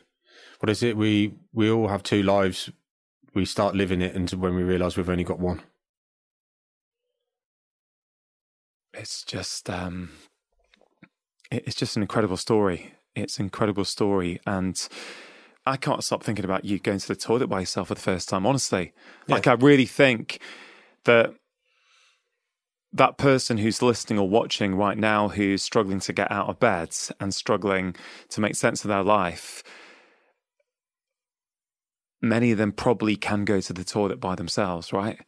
And therefore, you're able to look at that and go, what an incredible experience. Well, I'm so grateful that I can actually do that. Do you ever feel that when you're out somewhere? Do you ever think, man, I can do this by myself? Yeah, all the time. The brain is, we shut our brains down too easily. It's always there.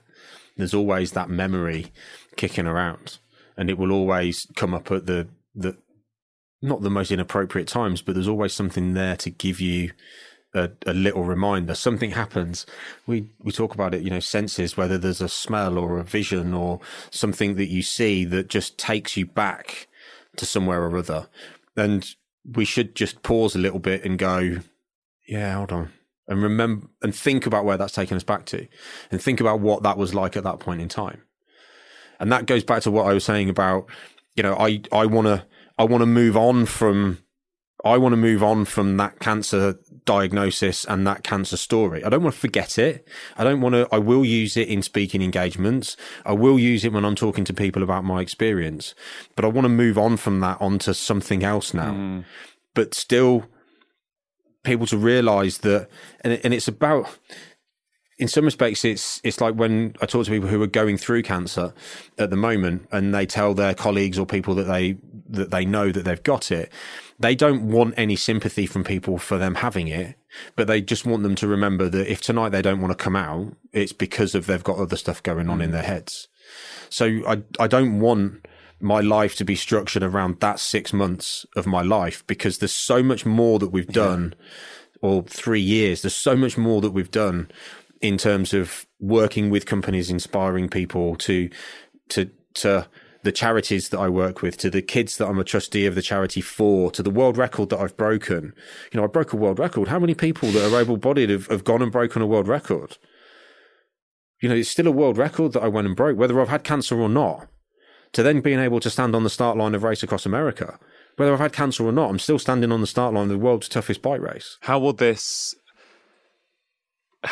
experiences that you've been through help you in 3 weeks' time, when you are, what did you say, 2 hours sleep a night whilst trying to ride for maybe 8 days, 7-8 days to they'll help massively, more in a subconscious than they will in a conscious. But what happens, like, many of us, we set ourselves challenges in relation to where we are in our lives. So for someone, that could be, I want to walk around the block, right? You full well know that challenge, right? For some people, it might be, I want to do my local park run. I can't run at the moment, but I'd love to do that 5K on a Saturday. Go and walk it. Yeah. Go and walk the 5K. Or walk to the 5K. I was about to say this, that, if there are those people there that don't want to get out of bed, that don't want to get up, that don't want to go and do something, make one small change. Okay. You're in bed 5 days a week. Get up for 1 day a week.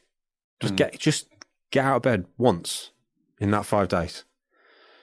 You want to go outside, but you haven't been outside in however long. Just go and stand on the porch. Or stand in the hallway and open the front door. Yeah.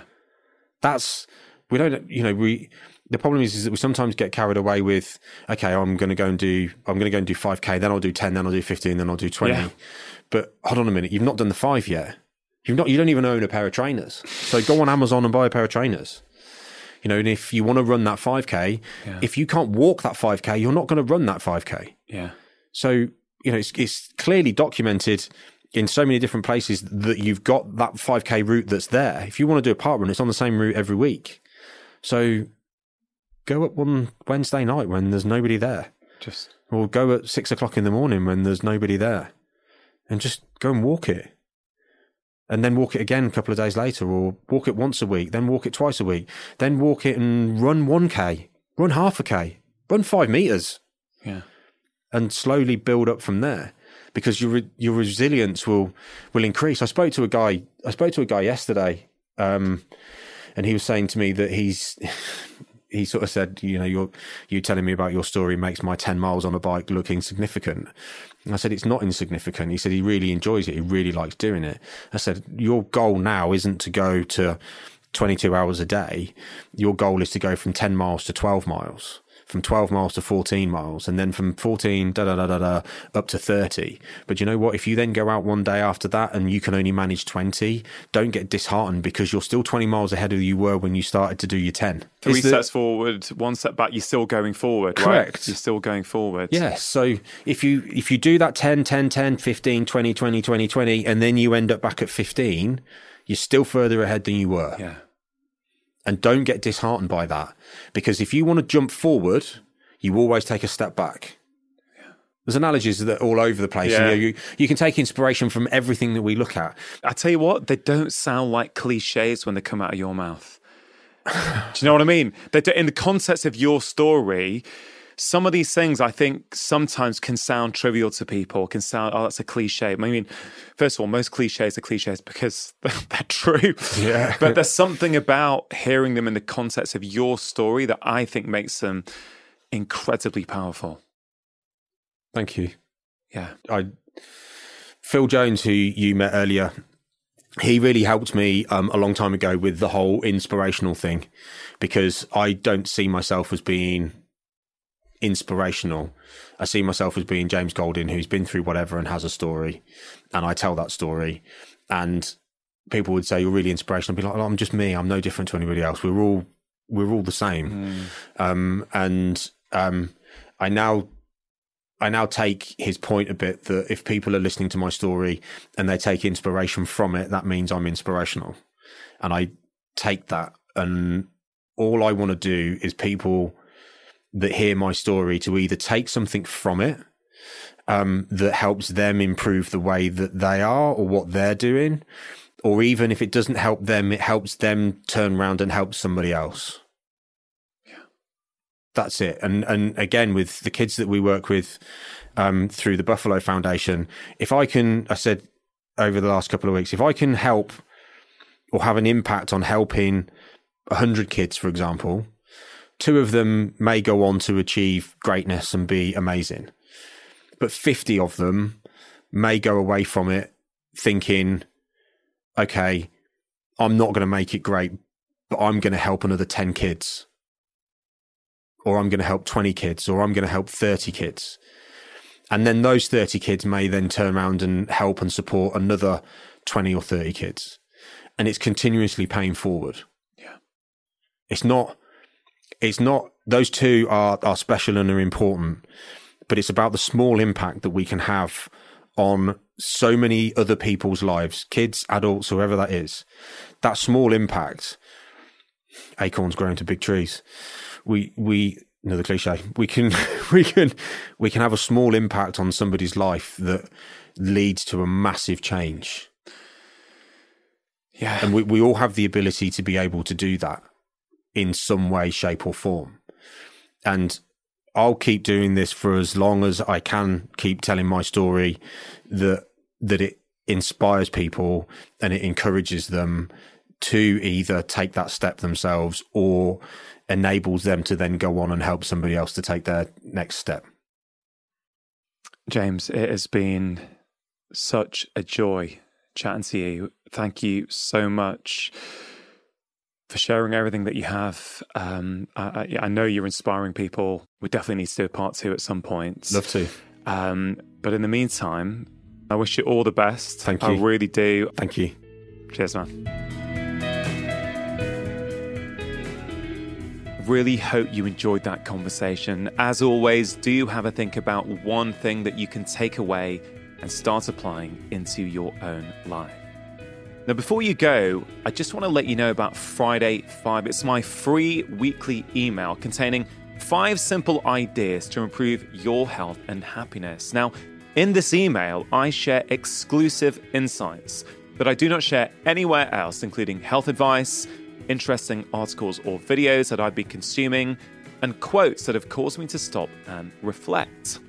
And in a world of endless emails, it really is delightful that many of you constantly feed back to me and tell me that this is one of the only weekly emails that you actively look forward to receiving. So, if that sounds like something you would like to receive each Friday, you can sign up for free at drchatterjee.com/Friday 5. And if you are brand new to my podcast, you may be interested to know that I have written 5 books that have been bestsellers all over the world. I've covered all kinds of topics: happiness, food, stress, sleep, movement, behavior change, weight loss, and more. So please do take a moment to check them out. They are all available as paperbacks, ebooks, and as audiobooks, which I am narrating. And of course, if you enjoyed today's episode, it is always appreciated if you can take a moment to share the podcast with your friends and family, or leave a review on Apple Podcasts. Thank you so much for listening. Have a wonderful week. And do remember that if you want to listen to this show without any adverts at all, that option is available for a really small monthly fee on Apple and on Android. All you have to do is click the link in the episode notes in your podcast app. And always remember, you are the architect of your own health. Making lifestyle change is always worth it, because when you feel better, you live more.